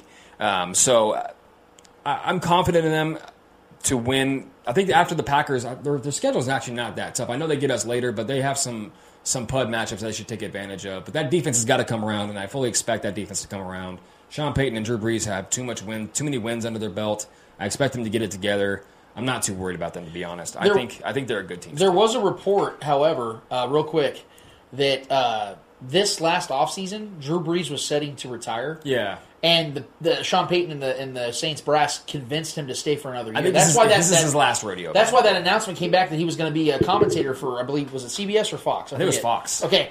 That's why that came out, because initially he was planning on this next season being his start. Yeah. That's why everyone was like, wait, you announced it a year before you... So he's already got 1 foot out. Yeah. So my point, though, is how much does Drew Brees really want to keep playing? That's true. And if he starts... So is his heart really in this? Yeah. I don't know. And from the looks of it, he doesn't look like a guy who's as focused as he normally would be.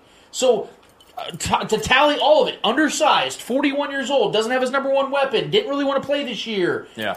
As a story, I would love to see. I would love to see the Saints team crumbles. I would love to see as a story. I would love to see Jameis get a shot. That'd be cool because this is a great roster the way around. A great roster, and he would bring something to that offense that Drew Brees just can't. And if nothing else, we're going to see Drew Brees retire, and then his hairline's going to come back. So I'm here for a hair revival, a hair resurrection. Yes, I'm here for it. A resurrection, kind of like how Brian Urlacher did. Yep. When he retired. Fuck that guy. Yeah, he had all of a sudden had hair. Yeah. And Ken Swanson is Brian Baldinger horrible. I just want to say Kent. Early L. Damn it, is Kent. given to Kent Swanson. If the Lions were doing better right now, I'd feel more confident coming at you. But you know what? I'm going to let Gat do the Lord's work I already right handed you now. that last week. Don't start with me. Next. Next question. With all the injuries from week 2, what team do you think took the hardest hit in a player-wise? Without question, the 49ers. Absolutely. There is no question. You six total lose injuries? 2 of your best defenders in back-to-back plays to the same injury. Possibly the best defensive player in the league. Yeah. And Joey Bosa, Nick Bosa. Nick Bosa, yeah. And then you lose, not Eric Armstead, but Solomon Thomas. Yeah. You lose Solomon Thomas in the very next play to the same injury. They already had Richard Sherman out. Tevin Coleman. Jimmy Garoppolo suffers a high ankle sprain. Yeah, Mostert he's gets out hurt. this week. Yeah, Mostert gets hurt. Yeah. It's Yeah, without Mostert question. and Tevin Coleman. Both are starting running George backs. Kittle's hurt with a hyperextended knee. Yeah, I don't think he's playing this week either. Yeah, and you know what's funny is they're still going to beat the Giants. But the point is, watch the Giants beat them, dude. the Giants don't have Saquon Barkley, which is next in line. McCaffrey goes out with a leg injury. I think it's an ankle as well. For They the signed Panthers. Devonta Freeman, man. They're on the rise. But there was a plethora. Devontae Adams got hurt. Yeah. Sammy Watkins got hurt. I mean, there's a list. I know I'm forgetting a few.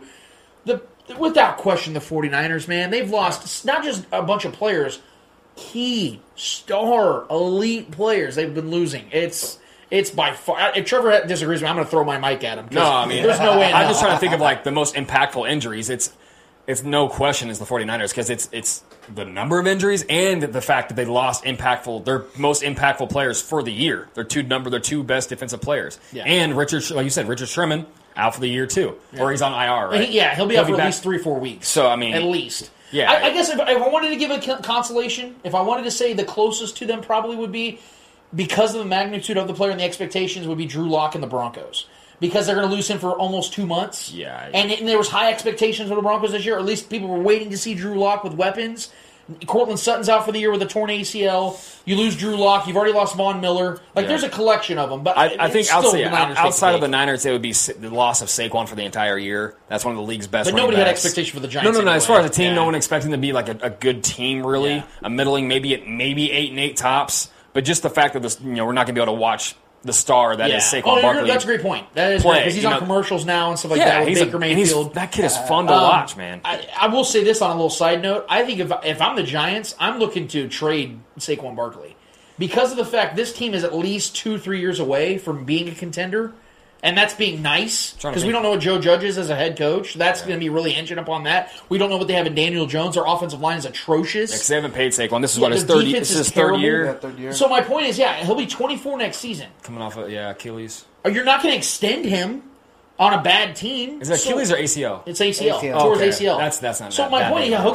he'll get a new ACL. Yeah. If I'm the Giants, I look to try to trade him in the next year. I know that's a side note and everything like that. This team needs depth. They need better offensive line. You trade Saquon Barkley to a team who needs a star running back. Yeah. You trade him to a team that's like on the verge offensively to be. I don't even really thought about what team he could go to. But if you go and trade him to, say, the Patriots. Or the Rams. Yeah, I'm looking more on the AFC side. Oh, yeah. You go and trade him to the AFC side, and you give him to, the Steelers, right? They got James Conner. They give you...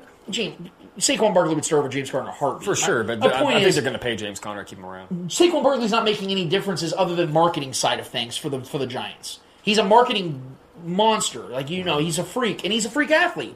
He ain't doing anything out there for New York. I would try to trade him if I was the Giants. We'll see. It sucks that he's gone for the year. I love It really watching that sucks. kid. It But sucks for might be a fantasy blessing owners, too. It might be a blessing in disguise for him and the Giants.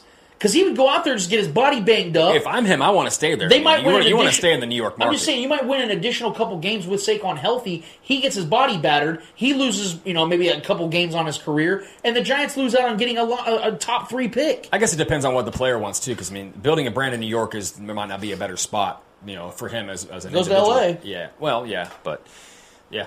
Yeah, the Chargers would be a great spot for him, too, for sure. Mm-hmm. All right, last question.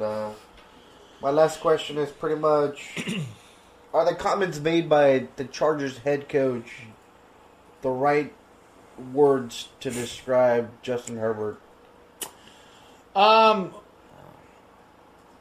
Let's see.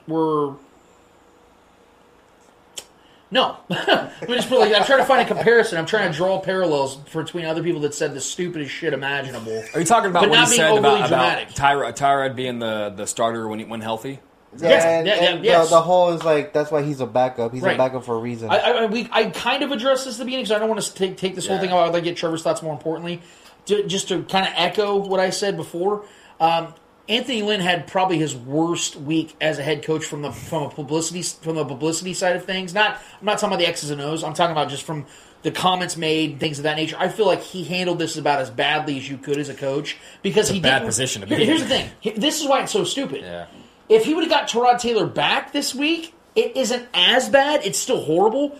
You still got to have Herbert out there. So you're sitting here essentially shitting on this kid, not intentionally, maybe so, and he's still got to go out there and start this week. How are you reinvigorating confidence into your rookie quarterback, knowing you drafted him so highly, which means in his mind he knows he's going to take over eventually, and then you say those things that you say, and then he's going to go start next week. And he's probably going to start the next couple of games. Because if Herbert goes out there and plays good again, how in the world are you going to convince your 19 fans that he's not the guy to play every week? In all honesty, we all knew Tyrod Taylor was just a gap filler.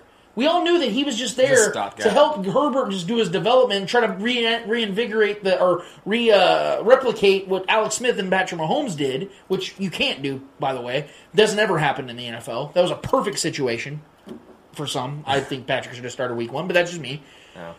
Tyrod Taylor's not there next year. Herbert is. So if he goes out there and has another 300-yard, 2-touchdown game, and let's say the Chargers win, how do you convince your people, in the stands, or not in the stands, that he shouldn't play? But his comments are going to backfire on him. I think he did a horrible job. I don't think he could have handled it any worse. First of all, I want to say that this brings me joy that this is the Chargers, that it's going through this, and it's within the division, and I feel like within our division, almost all the teams cannot find any kind of consistency or continuity between the players and the coaching staff, or the front office and the coaching staff and the players, blah, blah, blah. I feel like there's so much tension between all these teams, and we're just kind of doing us. So that alone makes me happy. At the same time, I feel like for Coach, he's between a rock and a hard place with this situation, because he didn't want to shit on Tyrod and say, oh yeah, Herbert might be our guy, because Tyrod was done dirty too, because it wasn't his fault he didn't start. He was supposed to start, but he got his damn lung pierced by the doctor, So it's like that's a tough question to answer at that moment, because there was so much going on. But he didn't want to shit on Tyrod, and who was supposed to be the starter, and who was the guy taking all the first team reps in every practice and Hard Knocks and leading into the season. He was going to be the guy, and they run their offense through him. He knows the offense. Herbert doesn't even know the entire offense probably right now. So I get why he said it, but at the same time, it is probably hard for Herbert to hear that, because he's probably going to be the starter for the next few weeks, regardless, because Tyrod's not going to be able to be on the field with the punctured lung. Who knows how long that's going to take to heal. But I don't expect much from this team regardless. I just think, as far as the quarterback position goes, and who knows? it could change. That could change. I know Tyrod was done dirty, and it wasn't his fault he didn't play that game.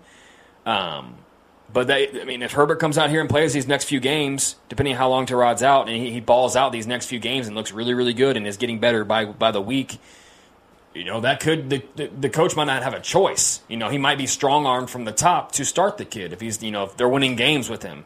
But if they're losing every single game with Herbert and he's not doing well, he looks mediocre at best, they're going to go right back to Tyrod. But yeah, like I said, I don't feel like he could have answered that question one way or the other and came out on top. I think he was stuck in a tough spot there. So I feel like it was a lose-lose for him, honestly. Well, that is it for me this show. Good job. I think I handled it well with grace. Yeah. I don't know if there was a Ron Swanson appearance or not. Was there? There was. Fair enough. I probably deserved it. But I've had rougher weeks.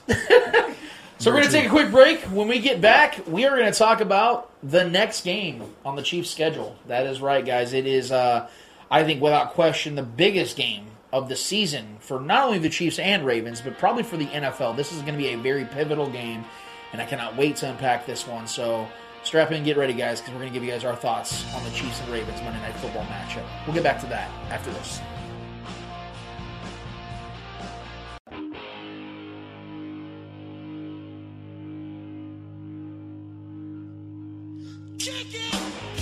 Back at at it again on the Spoken Podcast for segment number 4. I am your host, Lance Twidwell, here inside the KCPN studios with my guy, Trevor Twidwell. What's good? We actually have lost a Mr. Yo for the night. It is the price we pay when we have a college student in our I guess you would say our team, our scholar. crew. True scholar. In the ranks, yeah. But nevertheless, my guy has to attend what he must attend, so we respect that. But we're going to give you guys our thoughts, Twidwell style, if you will, with the Chiefs and Ravens game that is coming up. And I left the last segment off where exactly I want to start back on. It's I think this is going to be the biggest game of the season for multiple reasons. One, the talent in itself. These two teams are the most talented rosters in football, healthy at least, with the 49ers considered. Yeah. But the most talented teams by far in the AFC. And it's hard to find these types of matchups. It's hard to get these types of matchups because most of the time you'll have two of the best, most talented teams that just happen to not be on each other's schedules that year. This doesn't happen very often. Last time this happened, ironically, was when the Rams and Chiefs played on Monday Night Football 2 years ago. And to most people, that was one of the greatest games we've ever witnessed. And that was also on Monday Night Football. Right. So there are a lot of expectations when it comes to this game as far as the excitement factor, when it comes to what this game's going to mean. And that's actually where I'm more at, because I've come to a place with the Chiefs that, although I love the excitement that Patrick Mahomes and this offense can and usually does bring, for me, I'm just looking for a W against a very tough and worthy opponent. And in this type of situation, as we've talked about, now that the rules have changed and there is only one bye that each conference gets for the playoffs, games like this are even more pivotal for teams like the Chiefs and the Ravens. Furthermore, the Ravens, the pressure, believe it or not, is on them coming into this game. I know the Chiefs have the target on their back as the Super Bowl, defending Super Bowl champs. So there's pressure on them in that alone. But in this game, a lot like the Texans, believe it or not, the Chiefs are in their head, the Ravens. And the reason why I can say that confidently is because we've heard them nonstop all offseason and going into this game. The Ravens have talked about the Chiefs because they know they're the one standing block ahead of them besides their own mistakes in the playoffs. We can talk about that for another time. But when it comes to a tangible opponent, there is nobody else outside of the Chiefs that stands in the way of anybody in the AFC. And the Ravens know, Lamar Jackson knows in particularly, this is the game that they've marked on their calendar. They have to win. Because if you look at the rest of the Ravens' schedule, and if you look at the Chiefs' schedule after the Bills game coming up in a few weeks, their schedule gets light as hell. So the Chiefs aren't going to be losing a lot of games this year. And the Ravens aren't either, especially when they only have 6,000 miles total in traveling this year when they face the AFC East. There's a lot to take away from this game for the Ravens. I feel like there's more to lose for them because of their playoff woes. So this game, by far, whether it's going to be exciting or not, is going to be the game of the year for the Ravens and, quite frankly, for the Chiefs. And that is why I expect a more focused bunch out of the Chiefs. Because, furthermore, I have a hard time believing we're going to see the Chiefs struggle offensively or not look as exciting and as fun 3 straight weeks. Since Patrick Mahomes has been the quarterback of this team, that has never happened. I don't expect it to happen. No. And again, I know the Ravens have a tough defense. They have a good defense. I don't think it's a great defense. I think it's just a very good defense. And I expect the Chiefs to move the ball this week, and I think you're going to see a very focused bunch. Trevor, how do you expect this game to go? Yeah, I mean, this is Clash of the Titans right now, especially in the AFC. The pressure should definitely be on the Ravens because they're the team that still has something to prove. They have an identity, but they haven't solidified that identity yet because it hasn't shown itself, in the postseason as far as success. I mean, they've had good seasons. But similar to the way the Chargers play us, we play the Ravens really well. We've come out on top every single time we've played Lamar Jackson. So that we have that in our pocket too. They have to overcome that as well. Not just their playoff woes, but their woes against the Chiefs. So obviously, like you said, we're in their head. And us, all we got to do is just come out and be ourselves. Right. And I, as I alluded to earlier in the show, I fully expect Andy Reid to pull out some trickery. I fully expect, especially once we get in the red zone, I expect to see even maybe some new plays we haven't seen, this season compared to last year. It's like just similar. I think this is kind of flip-flop to how, we would anticipate those Patriots games. Belichick and Reid. which those should still be good games with Cam at the helm right now. But I think that's kind of more transition towards Baltimore right now because of the young star that is Lamar Jackson and the young squad that is there. So I think this could be the new Brady Manning matchup that they wanted Deshaun to be. I think it might be more Lamar. So I do fully expect a less vanilla offense that we've been seeing these first 2 weeks of the year. We've played pretty monotone as far as nothing truly exciting. But I think this is a game where Mahomes gets up on. I fully expect us to jump out on top early. We got it. We got to score on every possession as much as we got to try to score on every possession as much as possible. We can't pace this game like we did with the Chargers. We can't let it come down to the wire because this is not a team we want to come down to the wire with, regardless if we have the best quarterback in the league or not, and we have a full trust in him. I'd rather not be in that tight situation with this very talented team that we're coming up against, who's very motivated to beat us and get over that hump. Similar to, like I said, how we were against the Patriots. We finally got over that hump. Mahomes, just like we were against the Steelers and the Patriots, Mahomes came in there and changed the history of all that. He made new history. He beat the Patriots and he beat the Steelers, got those teams that were always beating us throughout history. So I feel like we are becoming that team for the Ravens. So the duel here, the matchup is juicy, similar to it was like with the Rams game a couple years back. It should be a very entertaining game. I'm expecting high scoring because I don't think either defense is really going to be able to slow down. Even though we have, like I said, we played Lamar well, but I think that he's becoming a better passer of the football, and he's showing that already this year. They've been blowing people out. So I mean, like I said, man, I think there's going to be a lot of points scored. Yeah, but we got to keep the pace, and we got to try to score early, score fast, get a little bit of a lead, because I know they're going to be bouncing right back and forth. They're going to want to try to establish the run against our defense, and obviously our defense and our linebacker core having Mike Pennell back is going to be helpful with the middle. But this is a different type of running scheme. They like to bounce outside and they have speed, not only with Lamar Jackson but their running backs. Mark Ingram will eat us up if we allow it. So we got to really be on our P's and Q's defensively. I'm not worried about our offense. Like I said, I think our offense is going to do well, and I expect Baltimore's offense to do well because our defense hasn't shown to really stop the run, and that's what their offense is based around. So really it's about us scoring every chance we have, taking advantage of every possession, not letting a possession just go with the wind, take advantage of every possession. And it's going to be a competitive game, and this is a hard one to judge. I don't expect us to come out here and just simply be the better team. It's going to be a battle. It's going to be a battle because of the fact that it's so early in the season, and if we know anything about the Ravens, they are a regular season champion. They play their best during the regular season, and then they turn into a frog or a pumpkin rather in the playoffs. But we'll talk about that as the season progresses. Yeah. In this particular matchup, I hate the whole keys to victory conversation. I do because I feel like it's very fundamental. Yeah, the bullet points. Yeah. I've never liked those. I feel like that's just stuff you say before a game to kill time. Yeah. But I'm going to simplify this. I don't think this matchup is going to be difficult as far as the details of what the Chiefs need to do and what they need to get out of the Ravens, if you will, because as I stated before, and as you stated just a minute ago, it's hard for me to imagine that the Chiefs are going to start off slow 3 straight weeks. We got to be aggressive out the gate. Especially knowing the magnitude of this game for the duration of this season and trying to get that 1 seed. So I have to believe the Chiefs are going to start and execute offensively early, even if they don't get the ball or not to start the game off. The Ravens are, although they're so damn good, and Lamar Jackson is so damn good, they are a completely different team when they're trailing. Yeah. And the Chiefs have already shown that they are equally as great when they're leading or trailing. So the Chiefs already have the advantage in that regard. Yep.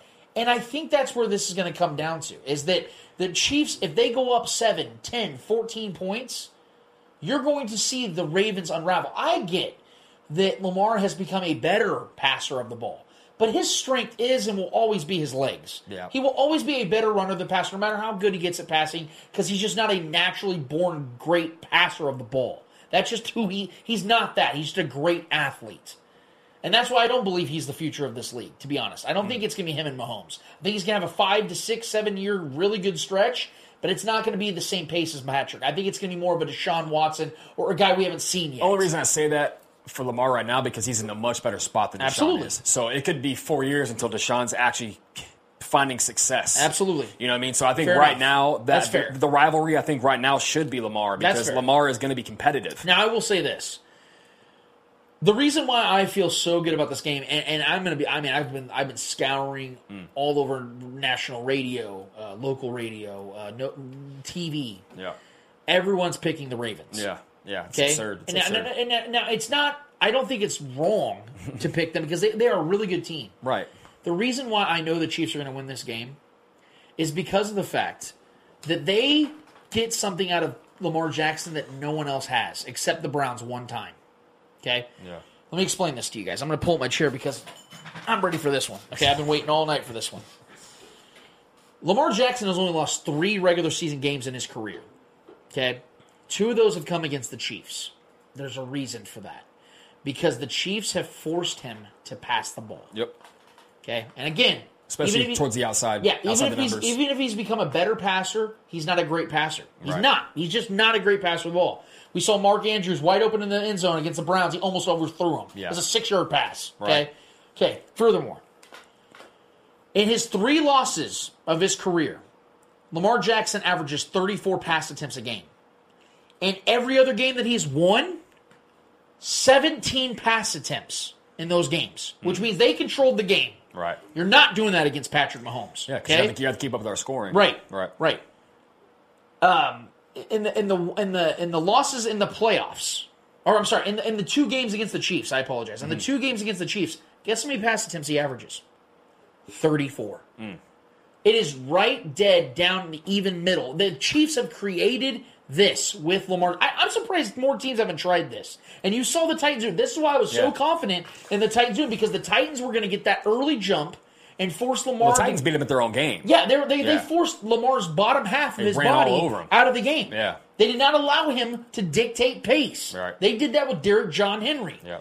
The Chiefs don't have Derrick Henry, but what they do have is an offense that can beat you at all angles and all positions. Well, and I will say, too, the reason why we're the kryptonite to this Ravens defense especially is because they play strictly man. Right, and they play not only man, they have one of my most beloved players in the league who I miss dearly, Marcus Peters, who loves to leave his assignment.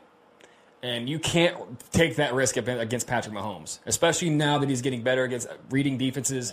And if he looks off Marcus Peters, which he did last time he played them, he's gonna burn you. Yeah. So I fully expect. I mean, the Ravens they play strictly man, and they're great at it against most teams.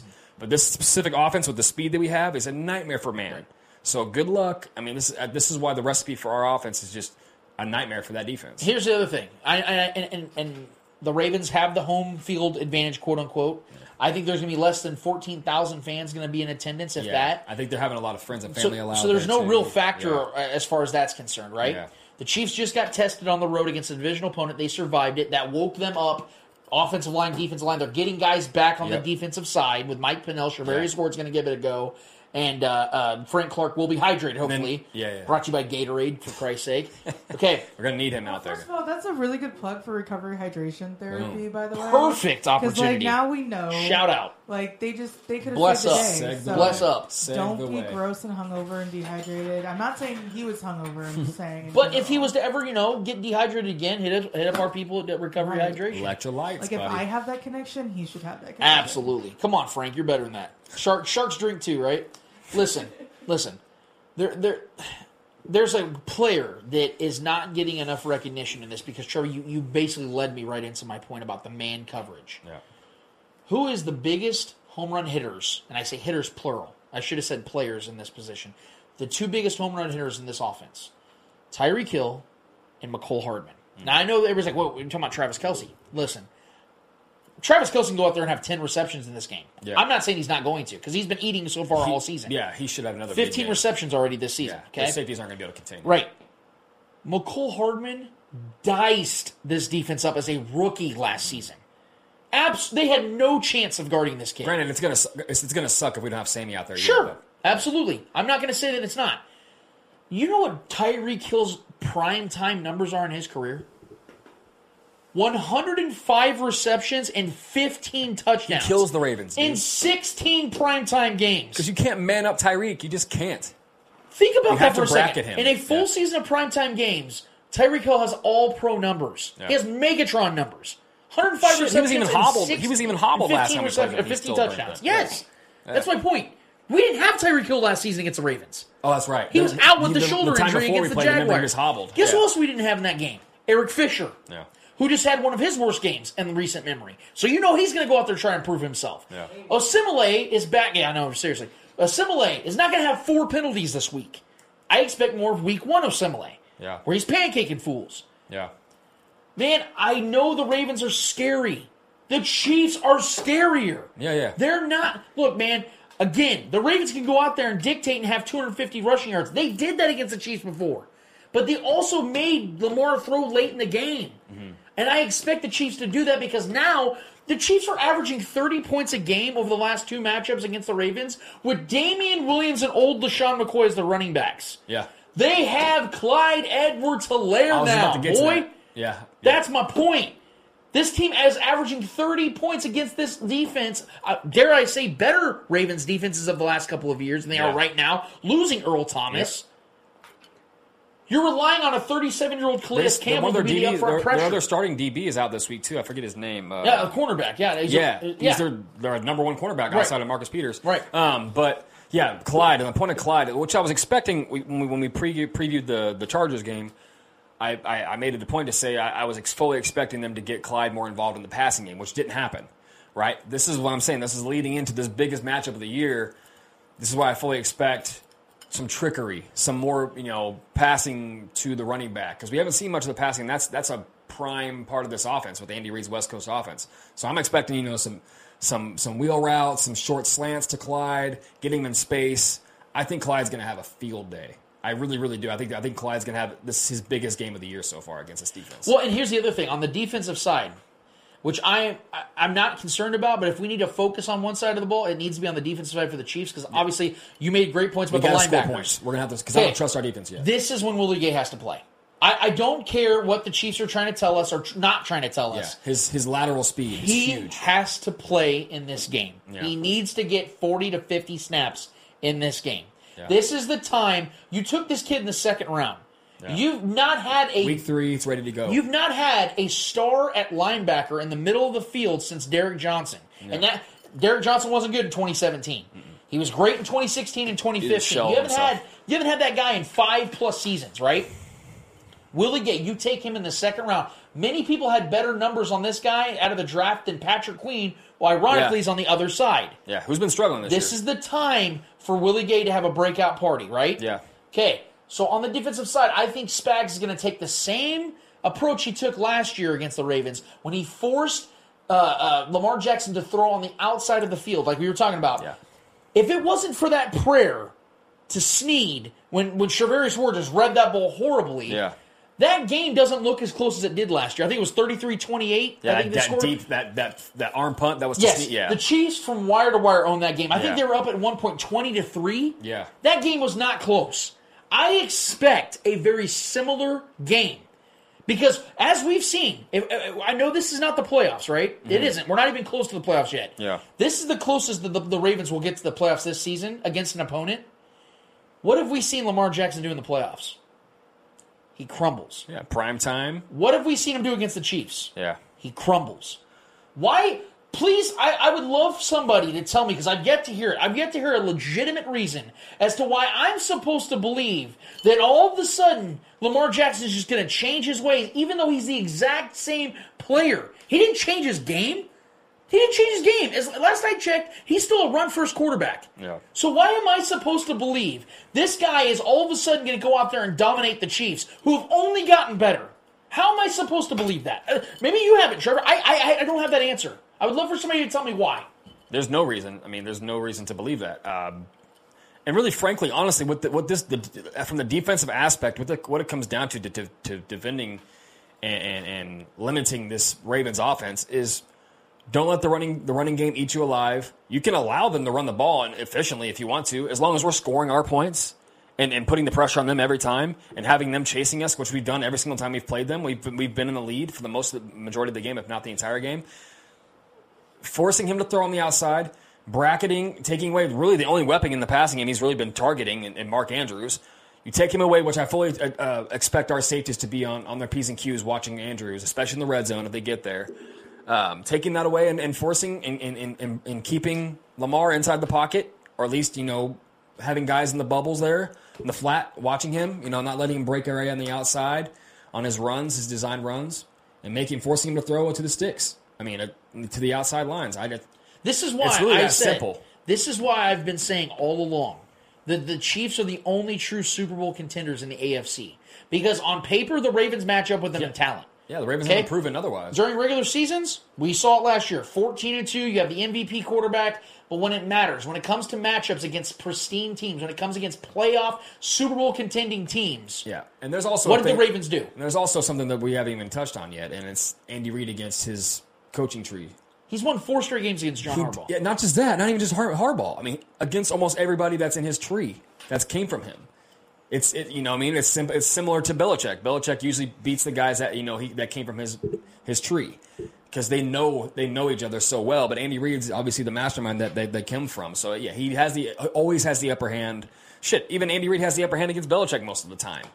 So.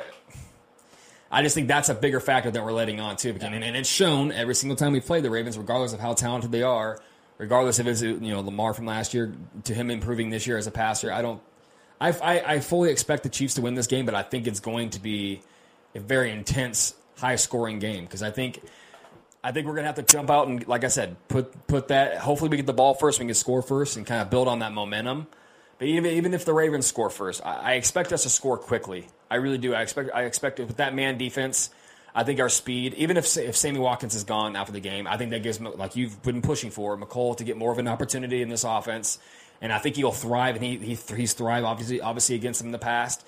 That speed is just going to be too much for that defense playing man. I think that this is the type of game that the strengths of the Ravens will show they're not good enough more than the weaknesses of the Chiefs will show they're bad enough, if that makes sense. I think this game is going to be, once again, a repeat of what we've seen in their last 2 matchups. Yes, the first game was very close, but we forget that was also Patrick Mahomes' first season as a starting quarterback too. And we forget that, again, this offense was not nearly as talented as it is right now. And that's what's so frustrating about this Chiefs offense is, just like last week, the opposition can completely own the clock, completely own the running game, be the overwhelming owner of the clock during the game and the time of possession, and keeping Patrick Mahomes off the field, but still lose by double digits because we'll go out there and score like that. That's what I think is going to happen. I think the Ravens, like the Chargers, are going to own. They're going to run the ball efficiently. I fully expect them to. They might be the best rushing team in the NFL right now with their running back and the combo there. They can run the ball efficiently, own the clock, have multiple red zone trips, settle for field goals. I'm fully expecting us to tighten up in the red zone like we normally do.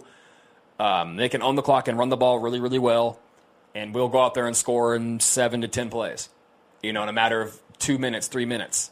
So that's the most infuriating thing I think for most teams facing this offense. They know they can keep Mahomes off the field. The best option is to try to keep up with our scoring. Because it doesn't matter. It's Mahomes going to go out there and do what he does. So good luck to that man coverage. That's all I got to say. If the Ravens were to beat a Chiefs team, it would already have happened. I'm just going to say that right now. Maybe we're the only ones here in media that feels confident about the Chiefs. Even Nick Wright, the guy I love and respect, expects the Ravens to cover that 3.5. I think it'll be a high-scoring game. It will. I expect that too. I'm not afraid of Hollywood Brown and Mark Andrews. I'm just saying that when it comes, if it's high-scoring and you're going against a run-first offense, I feel very good about our chances. That's literally what we just played last week. I feel very good about our chances. Because if you notice, like I said, Chiefs averaged 30 points a game against the Ravens over the last 2 years. And what happens? Yeah. Lamar's throwing the ball over 34 times a game. Right. You're not winning when Lamar's throwing the ball 34 times. You're playing a single high safety with man on the outside, with Tyreek and McCole Hardman. Good luck, man. Good luck. You got to bracket Tyreek in order to take the top off. Right. Look, Tyreek's going to eat. Just book it. Tyreek is going to eat. He's going to have his best game so far, and I expect him and Clyde to have both of their best games of the year so far. Can't wait. I can't Monday wait. Night Football, guys. Hope you guys are ready for it, because, God, I know I am. I've been waiting for this game all off season long, because to me, if I'm going to be honest, no disrespect to the Chargers and Texans, I think this is when the season starts for the Chiefs. I had both of those games in the bag. I know the Chargers game was closer than most of us would be comfortable Reed's with. going to break it out. I think this is when the season starts for the Chiefs. You're going to see the Chiefs on national television show you why. Because, Russell Wilson's getting his praise, which he absolutely deserves. Lamar's getting his praise, which he absolutely deserves. Patrick Mahomes is going to show you guys why he is the best player on this planet on Monday Night Football. Mark that shit down. I hope you guys are ready. I know I am. So we're going to get out of this one, guys. I hope if you guys have any questions or you guys want to add to this, hit us up on the stream. Hit us up on Facebook on The Spoken or on Twitter, The Spoken Pod. In the meantime, we're going to take a quick break because we're going to get to you guys. We're going to the Monday mailbag. We'll get back to that after this.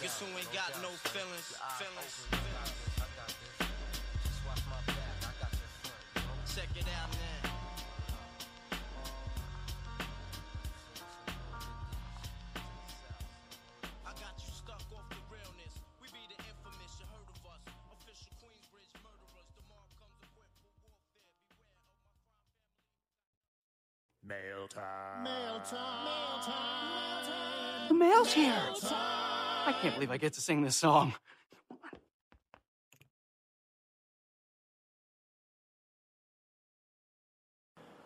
It is time to hold this L. Each and every week, what we like to do is we like to hand out some friendly or not so friendly L's in the world of sports.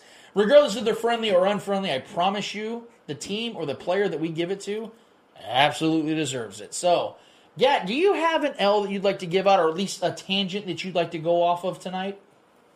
There are so many things that I kind of want to give an L to in general, just because I don't want to stress myself out over this shit.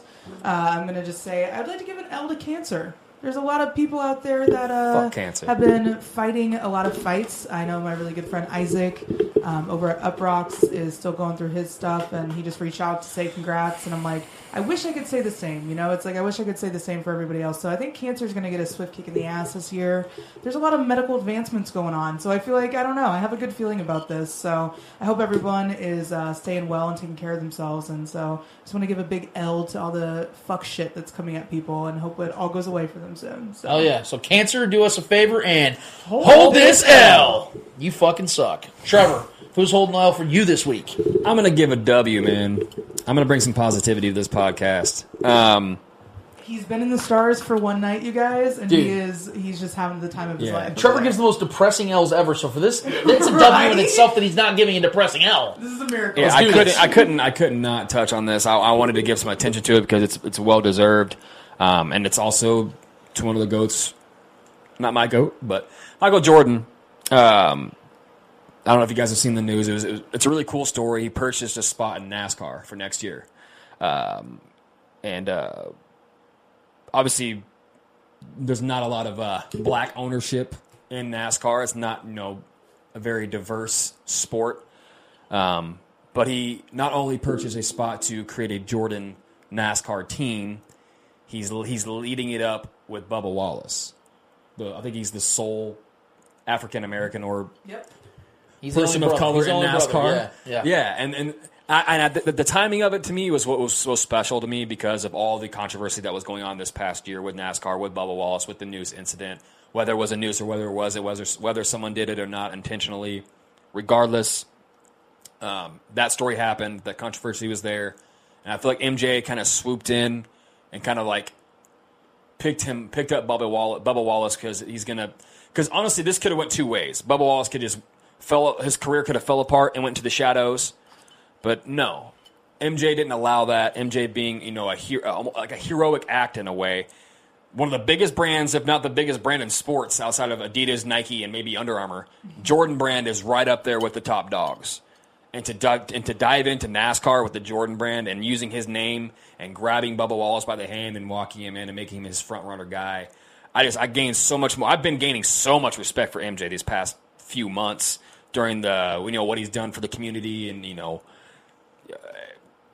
using his voice and the pedestal that he's on with being in ownership with the NBA and now being in ownership and pushing a new team into NASCAR and delving into an unknown territory for him. I just thought it was such a cool story, and him, making Bubba Wallace that guy, and honestly maybe helping Bubba Wallace's career moving forward for the rest of his career, a young career who can still become a very good, productive racer. I'm not a NASCAR guy, but I just loved the story and the notion of MJ to go, because honestly, NASCAR's below MJ, and he knows that. We all know that. He doesn't have to do that. Yeah. But I think he felt the need to kind of come in there and help a young guy out that went through a major controversy and a predominantly white sport. So that story was so cool. So I'm going to say hold a dub. I guess we can say hold a dub. Yeah. So MJ for the kindness and the you delving into the unknown and making a reach here for this young race car driver and the sole person of color in the NASCAR realm. You're gonna have to do me a big favor and hold this dub. I love the story, man. I had to touch on it. Good optics on MJ's part for sure, man. Yeah. And Look at you two, growth. Oh, I know, right? Trying to be There's positive. a mystery out there. There's a lie. We love Michael. I love Michael Jordan. LeBron's just a better basketball player. That's why I said not my goat. It's whatever. Life isn't fair. I think we all can agree to that at certain magnitudes. I mean, Gat just talked about something pretty damn severe. I'm going to bring it down to a much lighter version of the unfair parts of life. We've seen countless athletes throughout our lives that we've loved or despised, but mostly loved. I even the guys that have never played for the Chiefs or teams that I love, we've always loved them from afar. And some of them are not really that good. It's just because they have charisma and pizzazz, and they got a great personality, and it's just so hard to not love these guys. Well, Ryan Fitzpatrick is 100% one of those guys. I remember he came into the league. I think it was either the Rams. I think the Rams drafted him originally. He was out of Harvard. No one expected anything out of him. He was the first quarterback to ever win a game out of Harvard, I think ever, in 2006. I was a junior in high school, I think, at the time. And I never thought anything of it, but here I am now as a 32-year-old man, and this dude's still out here making starts in the NFL in front of a quarterback that I do believe is going to be a star in this league, and he continues to find himself in places like this. And he always takes it in stride. You've never once heard a controversy about Ryan Fitzpatrick in the locker room. You've never once heard him talk bad about teammates. You've never seen him get kicked off of teams. You've never heard one negative thing about Ryan Fitzpatrick, so much so that it almost pisses me off that he's not better. He's not. His talent doesn't match his charisma and his swag, his love for the game. So you know what I'm giving an L to tonight? Mother Nature, damn it! Because that woman should have given this man more talent. Because if he could have gotten more talent, this dude would be one of the greatest players in the history of the NFL. If he can match his talent with his swag, we're talking about Joe Namath if he was actually good at football. I really hope he becomes a coach someday. Oh, man, I love Ryan Fitzpatrick. Yeah, dude. I love this guy so much. I would love to see him on the sidelines.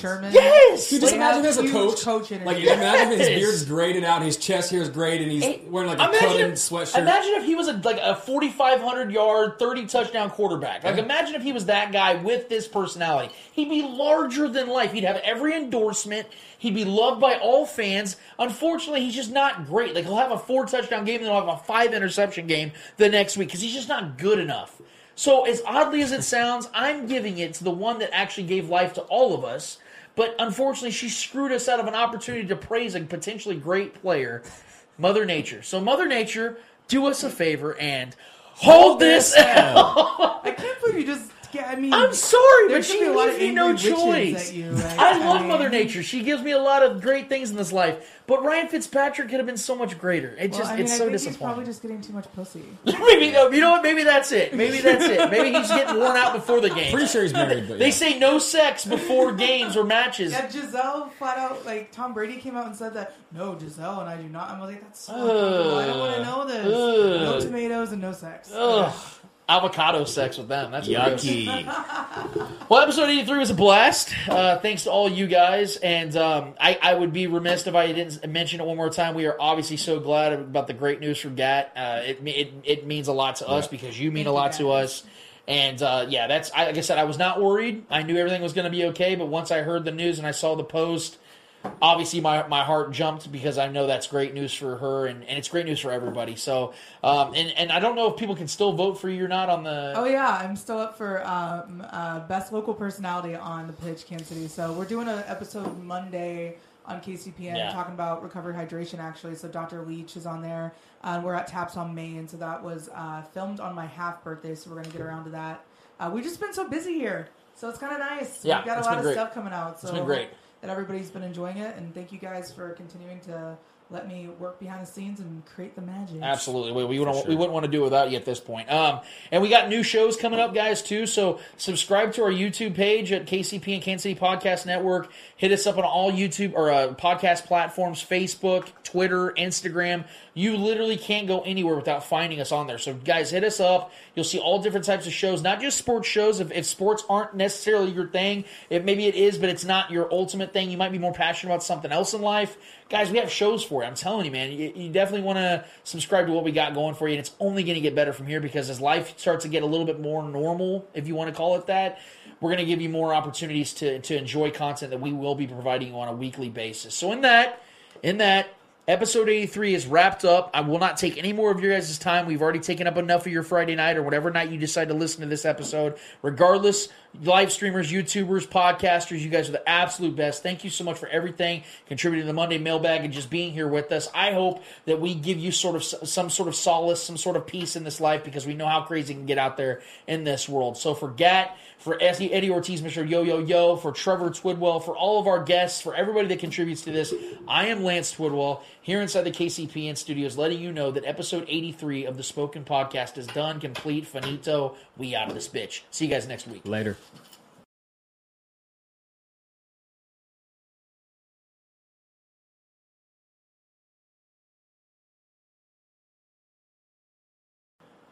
It is time to hold this L. Each and every week, what we like to do is we like to hand out some friendly or not so friendly L's in the world of sports. Regardless if they're friendly or unfriendly, I promise you, the team or the player that we give it to absolutely deserves it. So, Gat, do you have an L that you'd like to give out, or at least a tangent that you'd like to go off of tonight?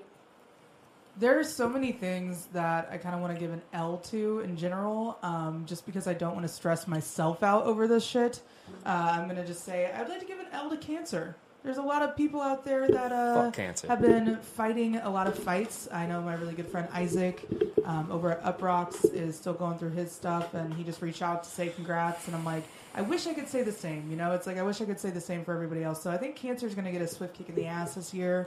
There's a lot of medical advancements going on, so I feel like, I don't know, I have a good feeling about this. So I hope everyone is staying well and taking care of themselves, and so I just want to give a big L to all the fuck shit that's coming at people, and hope it all goes away for them soon. So. Oh yeah, so cancer, do us a favor and hold this L. You fucking suck. Trevor, who's holding the L for you this week? I'm going to give a W, man. I'm going to bring some positivity to this podcast.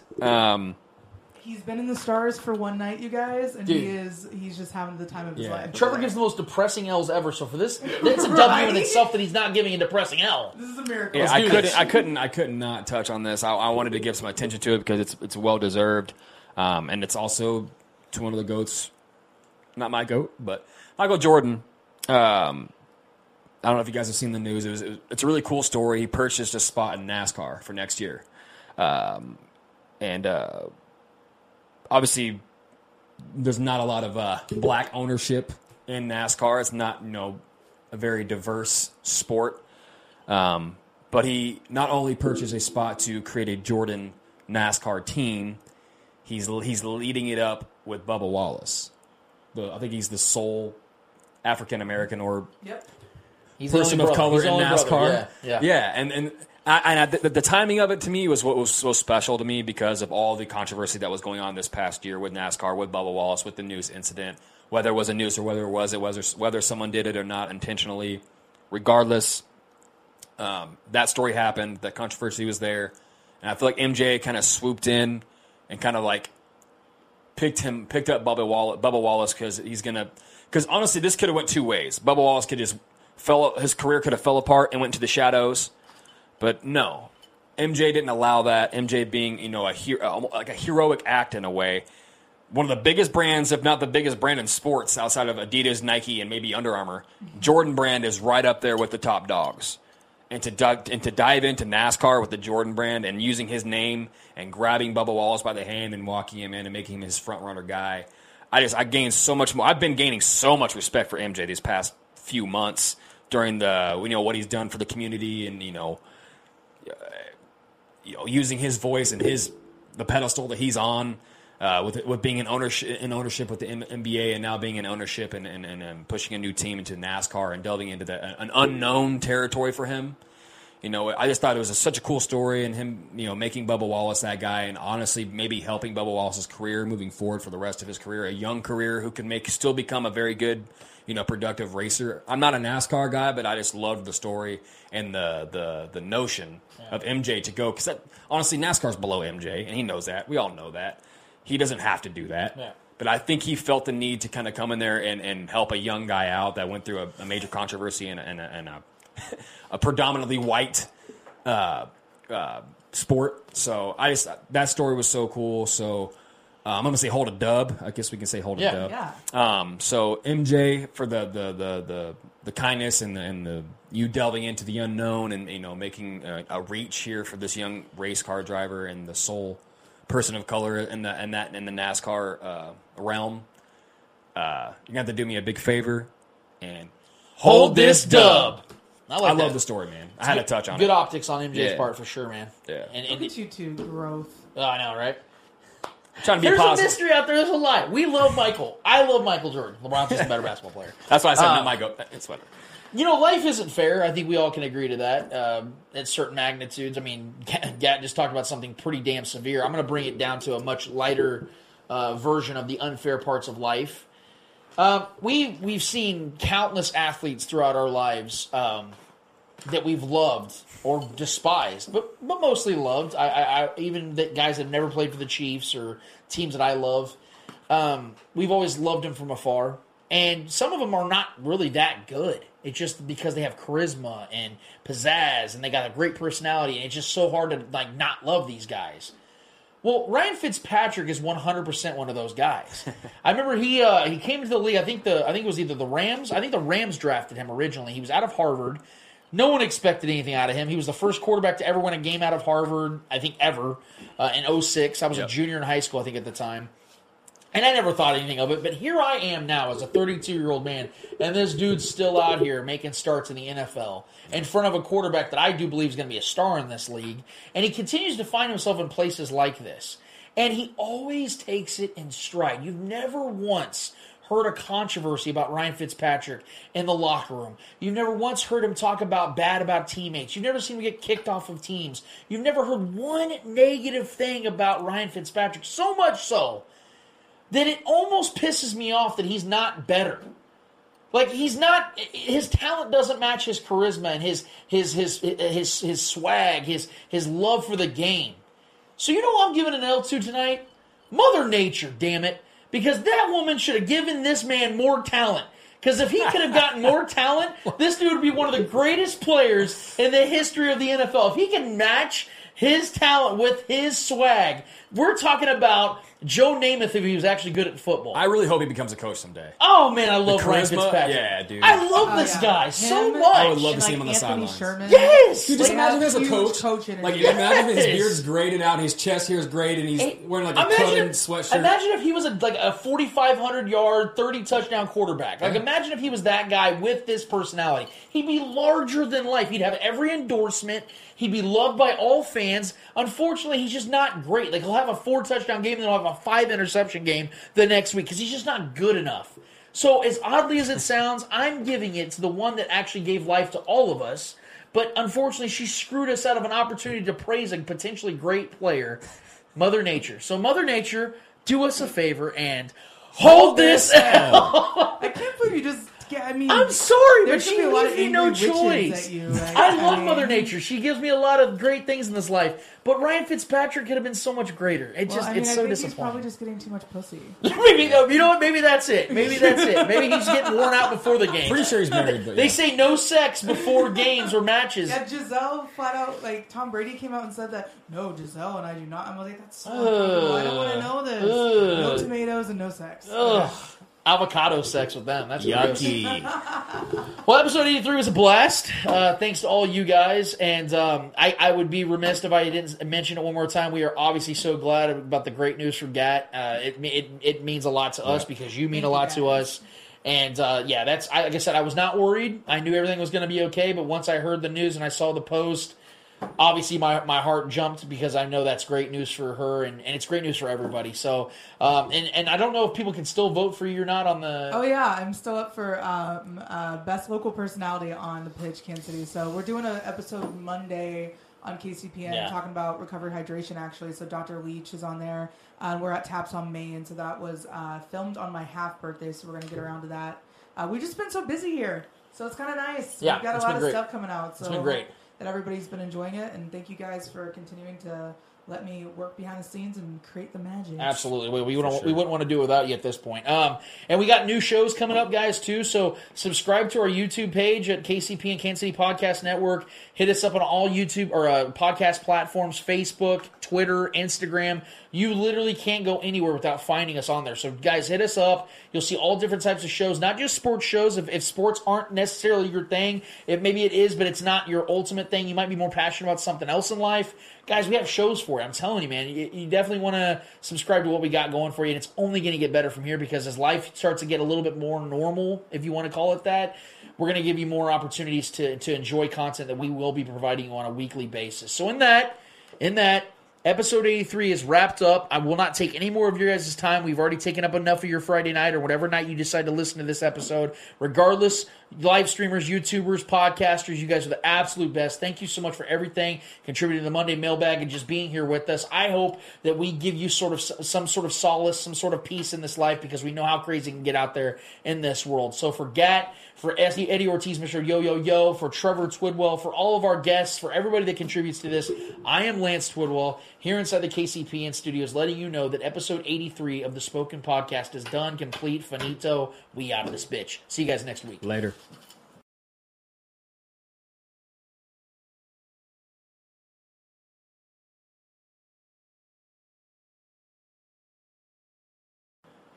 It is time to hold this L. Each and every week, what we like to do is we like to hand out some friendly or not so friendly L's in the world of sports.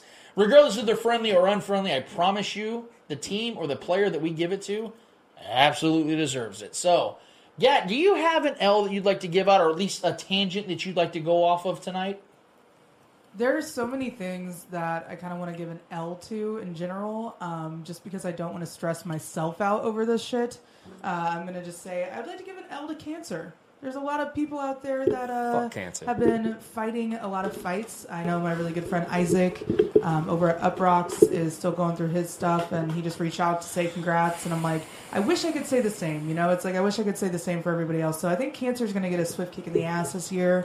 There's a lot of medical advancements going on. So I feel like, I don't know, I have a good feeling about this. So I hope everyone is staying well and taking care of themselves. And so I just want to give a big L to all the fuck shit that's coming at people and hope it all goes away for them soon. So. Oh, yeah. So, cancer, do us a favor and hold this L. You fucking suck. Trevor, who's holding the L for you this week? I'm going to give a W, man. I'm going to bring some positivity to this podcast.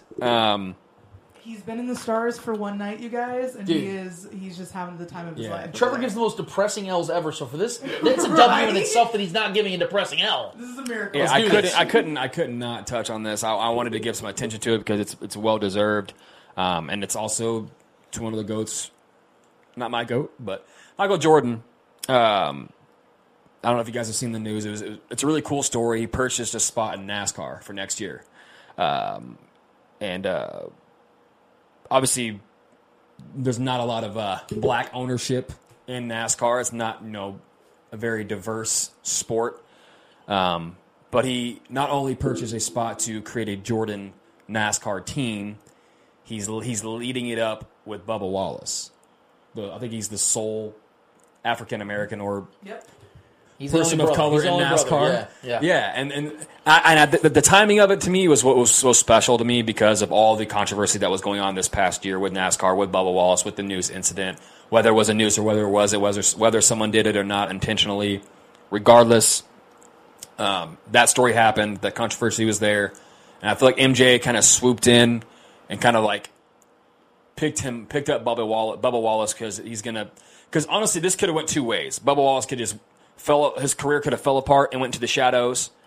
But no, MJ didn't allow that. MJ being, like a heroic act in a way.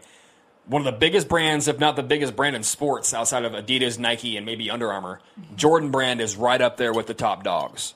And to dive into NASCAR with the Jordan brand and using his name and grabbing Bubba Wallace by the hand and walking him in and making him his front runner guy, I gained so much more. I've been gaining so much respect for MJ these past few months during what he's done for the community and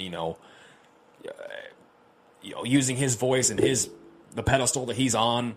With being in ownership with the NBA and now being in ownership and pushing a new team into NASCAR and delving into an unknown territory for him, I just thought it was such a cool story and him, making Bubba Wallace that guy and honestly maybe helping Bubba Wallace's career moving forward for the rest of his career, a young career who can still become a very good, productive racer. I'm not a NASCAR guy, but I just loved the story and the notion of MJ to go because honestly NASCAR's below MJ and he knows that. We all know that. He doesn't have to do that. Yeah. But I think he felt the need to kind of come in there and help a young guy out that went through a major controversy and a predominantly white sport. So that story was so cool. So I'm going to say hold a dub. I guess we can say hold a dub. Yeah. So MJ for the kindness and the you delving into the unknown and making a reach here for this young race car driver and the sole person of color in the NASCAR realm. You're gonna have to do me a big favor and hold this dub. I love the story, man. I had to touch on good it. Good optics on MJ's part for sure, man. Yeah. And you two growth. Oh, I know, right?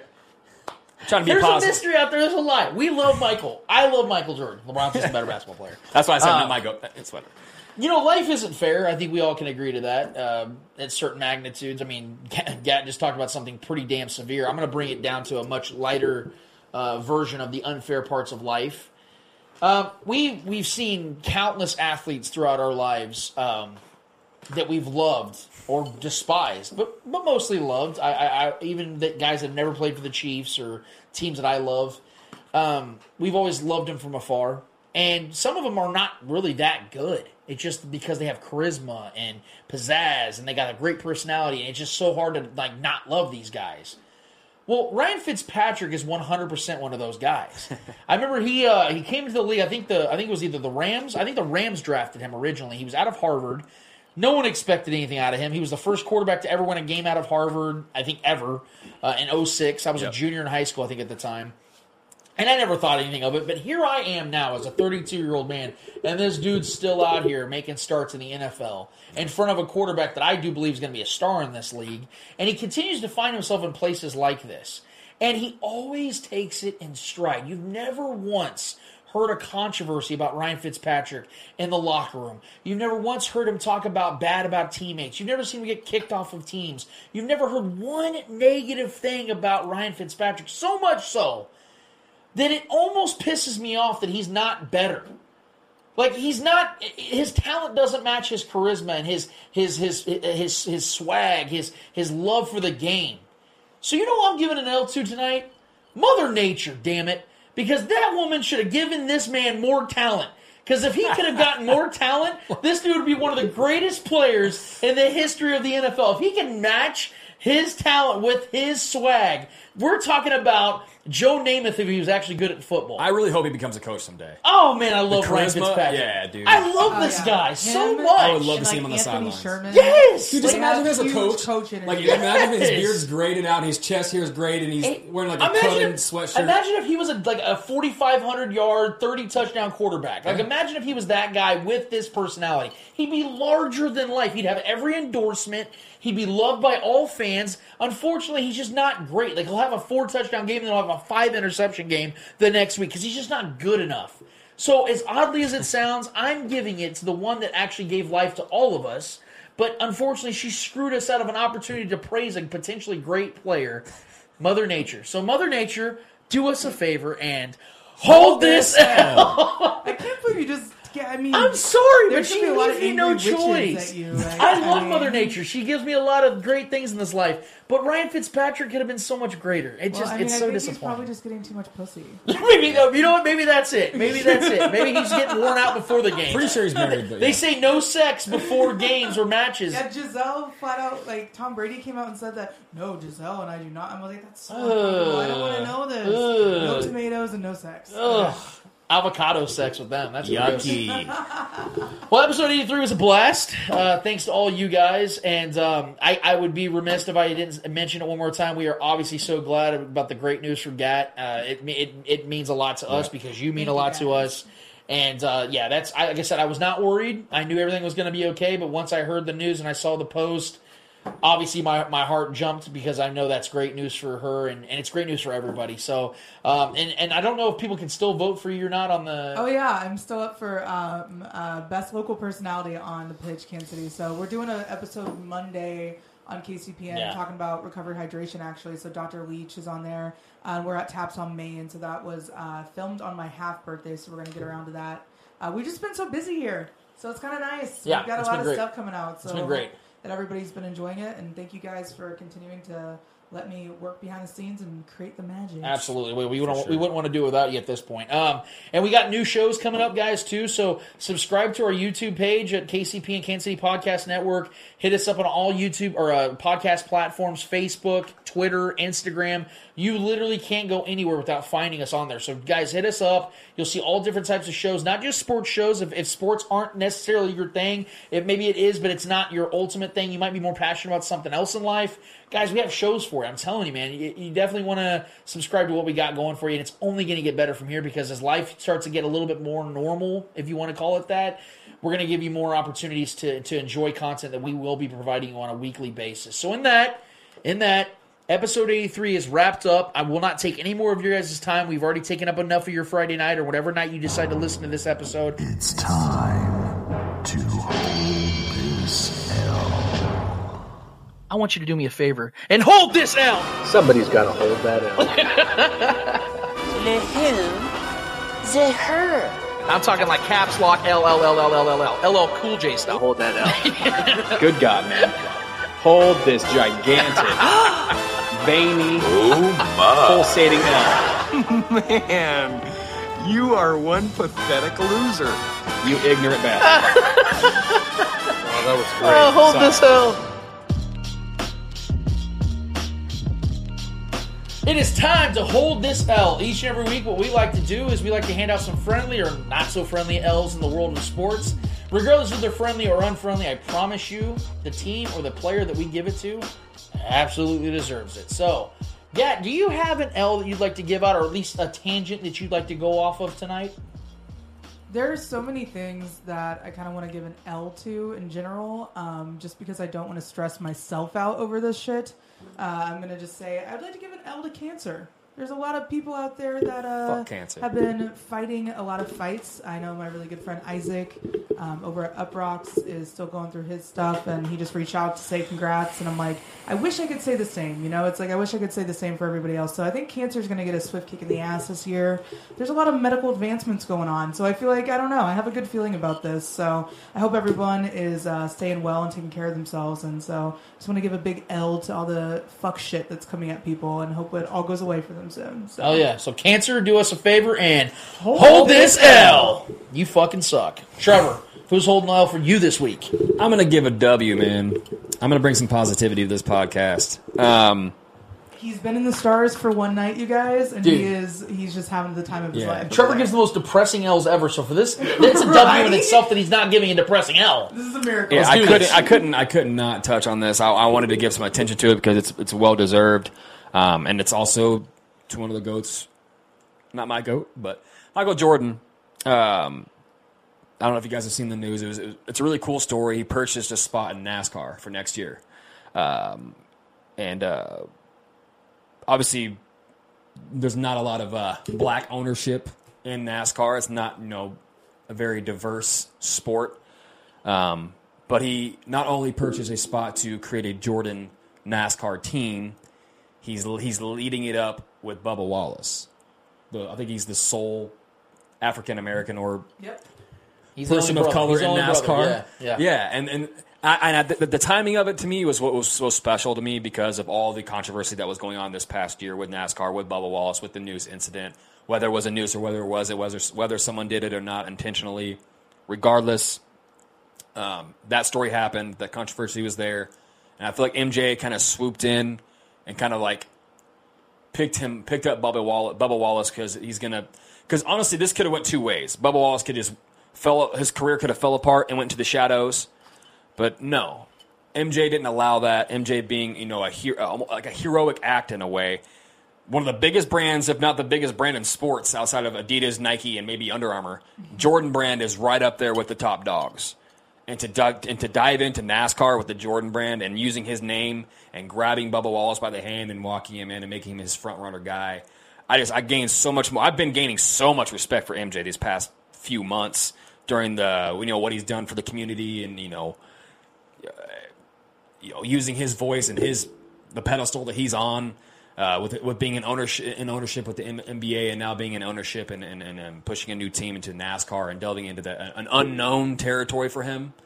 I just thought it was such a cool story and him, making Bubba Wallace that guy and honestly maybe helping Bubba Wallace's career moving forward for the rest of his career, a young career who can still become a very good, productive racer. I'm not a NASCAR guy, but I just loved the story and the notion of MJ to go because honestly, NASCAR's below MJ and he knows that. We all know that. He doesn't have to do that. Yeah. But I think he felt the need to kind of come in there and help a young guy out that went through a major controversy and a predominantly white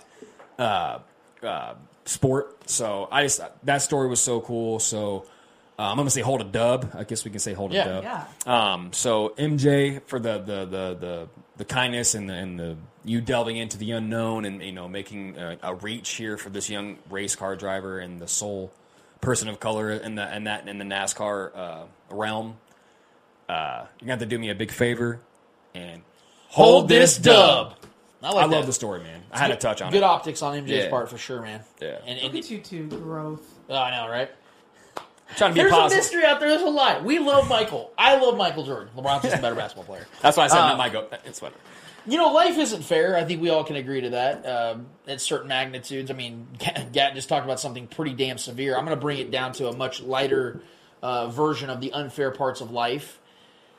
We've seen countless athletes throughout our lives that we've loved or despised, but mostly loved. I even the guys that never played for the Chiefs or teams that I love, we've always loved them from afar. And some of them are not really that good. It's just because they have charisma and pizzazz, and they got a great personality, and it's just so hard to not love these guys. Well, Ryan Fitzpatrick is 100% one of those guys. I remember he came into the league. I think it was either the Rams. I think the Rams drafted him originally. He was out of Harvard. No one expected anything out of him. He was the first quarterback to ever win a game out of Harvard, I think ever, in 2006. I was a junior in high school, I think, at the time. And I never thought anything of it, but here I am now as a 32-year-old man, and this dude's still out here making starts in the NFL in front of a quarterback that I do believe is going to be a star in this league, and he continues to find himself in places like this. And he always takes it in stride. You've never once heard a controversy about Ryan Fitzpatrick in the locker room. You've never once heard him talk bad about teammates. You've never seen him get kicked off of teams. You've never heard one negative thing about Ryan Fitzpatrick, so much so that it almost pisses me off that he's not better. He's not. His talent doesn't match his charisma and his swag, his love for the game. So you know what I'm giving an L to tonight? Mother Nature, damn it! Because that woman should have given this man more talent. Because if he could have gotten more talent, this dude would be one of the greatest players in the history of the NFL. If he can match his talent with his swag, we're talking about Joe Namath if he was actually good at football. I really hope he bechames a coach someday. Oh, man, I love Ryan Fitzpatrick. Yeah, dude. I love this guy so much. I would love to see him on the sidelines. Yes! Dude, just imagine him as a coach. Imagine his beard's graded out, his chest hair is graded, and he's wearing a cut-in sweatshirt. Imagine if he was a 4,500-yard, 30-touchdown quarterback. Imagine if he was that guy with this personality. He'd be larger than life. He'd have every endorsement. He'd be loved by all fans. Unfortunately, he's just not great. He'll have a 4-touchdown game, and then he'll have a 5-interception game the next week because he's just not good enough. So as oddly as it sounds, I'm giving it to the one that actually gave life to all of us. But unfortunately, she screwed us out of an opportunity to praise a potentially great player, Mother Nature. So Mother Nature, do us a favor and hold this L. I can't believe you just... Yeah, I mean, I'm sorry, there but should she be a lot leaves of me no angry witches choice. at you, like, I love mean- Mother Nature. She gives me a lot of great things in this life. But Ryan Fitzpatrick could have been so much greater. It's so I think disappointing. he's probably just getting too much pussy. Maybe, you know what? Maybe that's it. Maybe he's getting worn out before the game. Pretty sure he's married. But They say no sex before games or matches. Yeah, Giselle flat out, like, Tom Brady came out and said that, no, Giselle and I do not. I'm like, that's so uncomfortable. I don't want to know this. No tomatoes and no sex. Ugh. Avocado sex with them. That's yucky. Well, episode 83 was a blast. Thanks to all you guys. And I would be remiss if I didn't mention it one more time. We are obviously so glad about the great news from Gat. It means a lot to us because you mean a lot to us. And that's like I said, I was not worried. I knew everything was going to be okay. But once I heard the news and I saw the post, obviously my heart jumped because I know that's great news for her and it's great news for everybody. So and I don't know if people can still vote for you or not on the... Oh yeah, I'm still up for best local personality on the pitch, Kansas City. So we're doing an episode Monday on KCPN talking about recovery hydration actually. So Dr. Leach is on there. We're at Taps on Main. So that was filmed on my half birthday. So we're going to get around to that. We've just been so busy here. So it's kind of nice. Yeah, we've got a lot of stuff coming out. So it's been great. That everybody's been enjoying it, and thank you guys for continuing to let me work behind the scenes and create the magic. Absolutely. We wouldn't want to do it without you at this point. And we got new shows coming up, guys, too. So subscribe to our YouTube page at KCP and Kansas City Podcast Network. Hit us up on all YouTube or podcast platforms, Facebook, Twitter, Instagram. You literally can't go anywhere without finding us on there. So, guys, hit us up. You'll see all different types of shows, not just sports shows. If sports aren't necessarily your thing, maybe it is, but it's not your ultimate thing. You might be more passionate about something else in life. Guys, we have shows for you. I'm telling you, man. You definitely want to subscribe to what we got going for you, and it's only going to get better from here because as life starts to get a little bit more normal, if you want to call it that, we're going to give you more opportunities to enjoy content that we will be providing you on a weekly basis. So in that, episode 83 is wrapped up. I will not take any more of your guys' time. We've already taken up enough of your Friday night or whatever night you decide to listen to this episode. Regardless, live streamers, YouTubers, podcasters, you guys are the absolute best. Thank you so much for everything, contributing to the Monday Mailbag and just being here with us. I hope that we give you some sort of solace, some sort of peace in this life because we know how crazy it can get out there in this world. So for Gat, for Eddie Ortiz, Mr. Yo, for Trevor Twidwell, for all of our guests, for everybody that contributes to this, I am Lance Twidwell here inside the KCPN studios letting you know that episode 83 of the Spoken Podcast is done, complete, finito. We out of this bitch. See you guys next week. Later.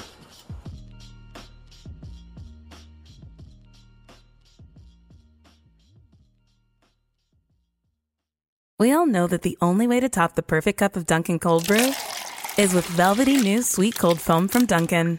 But how do you top that? With an exclusive offer for DD Perks members. Get a medium chocolate stout cold brew with sweet cold foam, cold brew with sweet cold foam, or cold brew for $3. It's the perfect deal to top off the perfect top to the perfect cup of Dunkin' Cold Brew.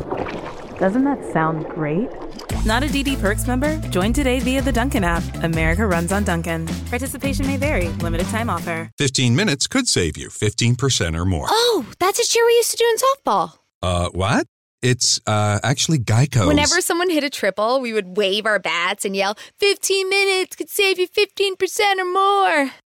But we never got to use it because we would only hit home runs. Annoying. The phrase is from Geico because they help save people money. Geico? Yeah, they were our team sponsor. Geico. 15 minutes could save you 15% or more.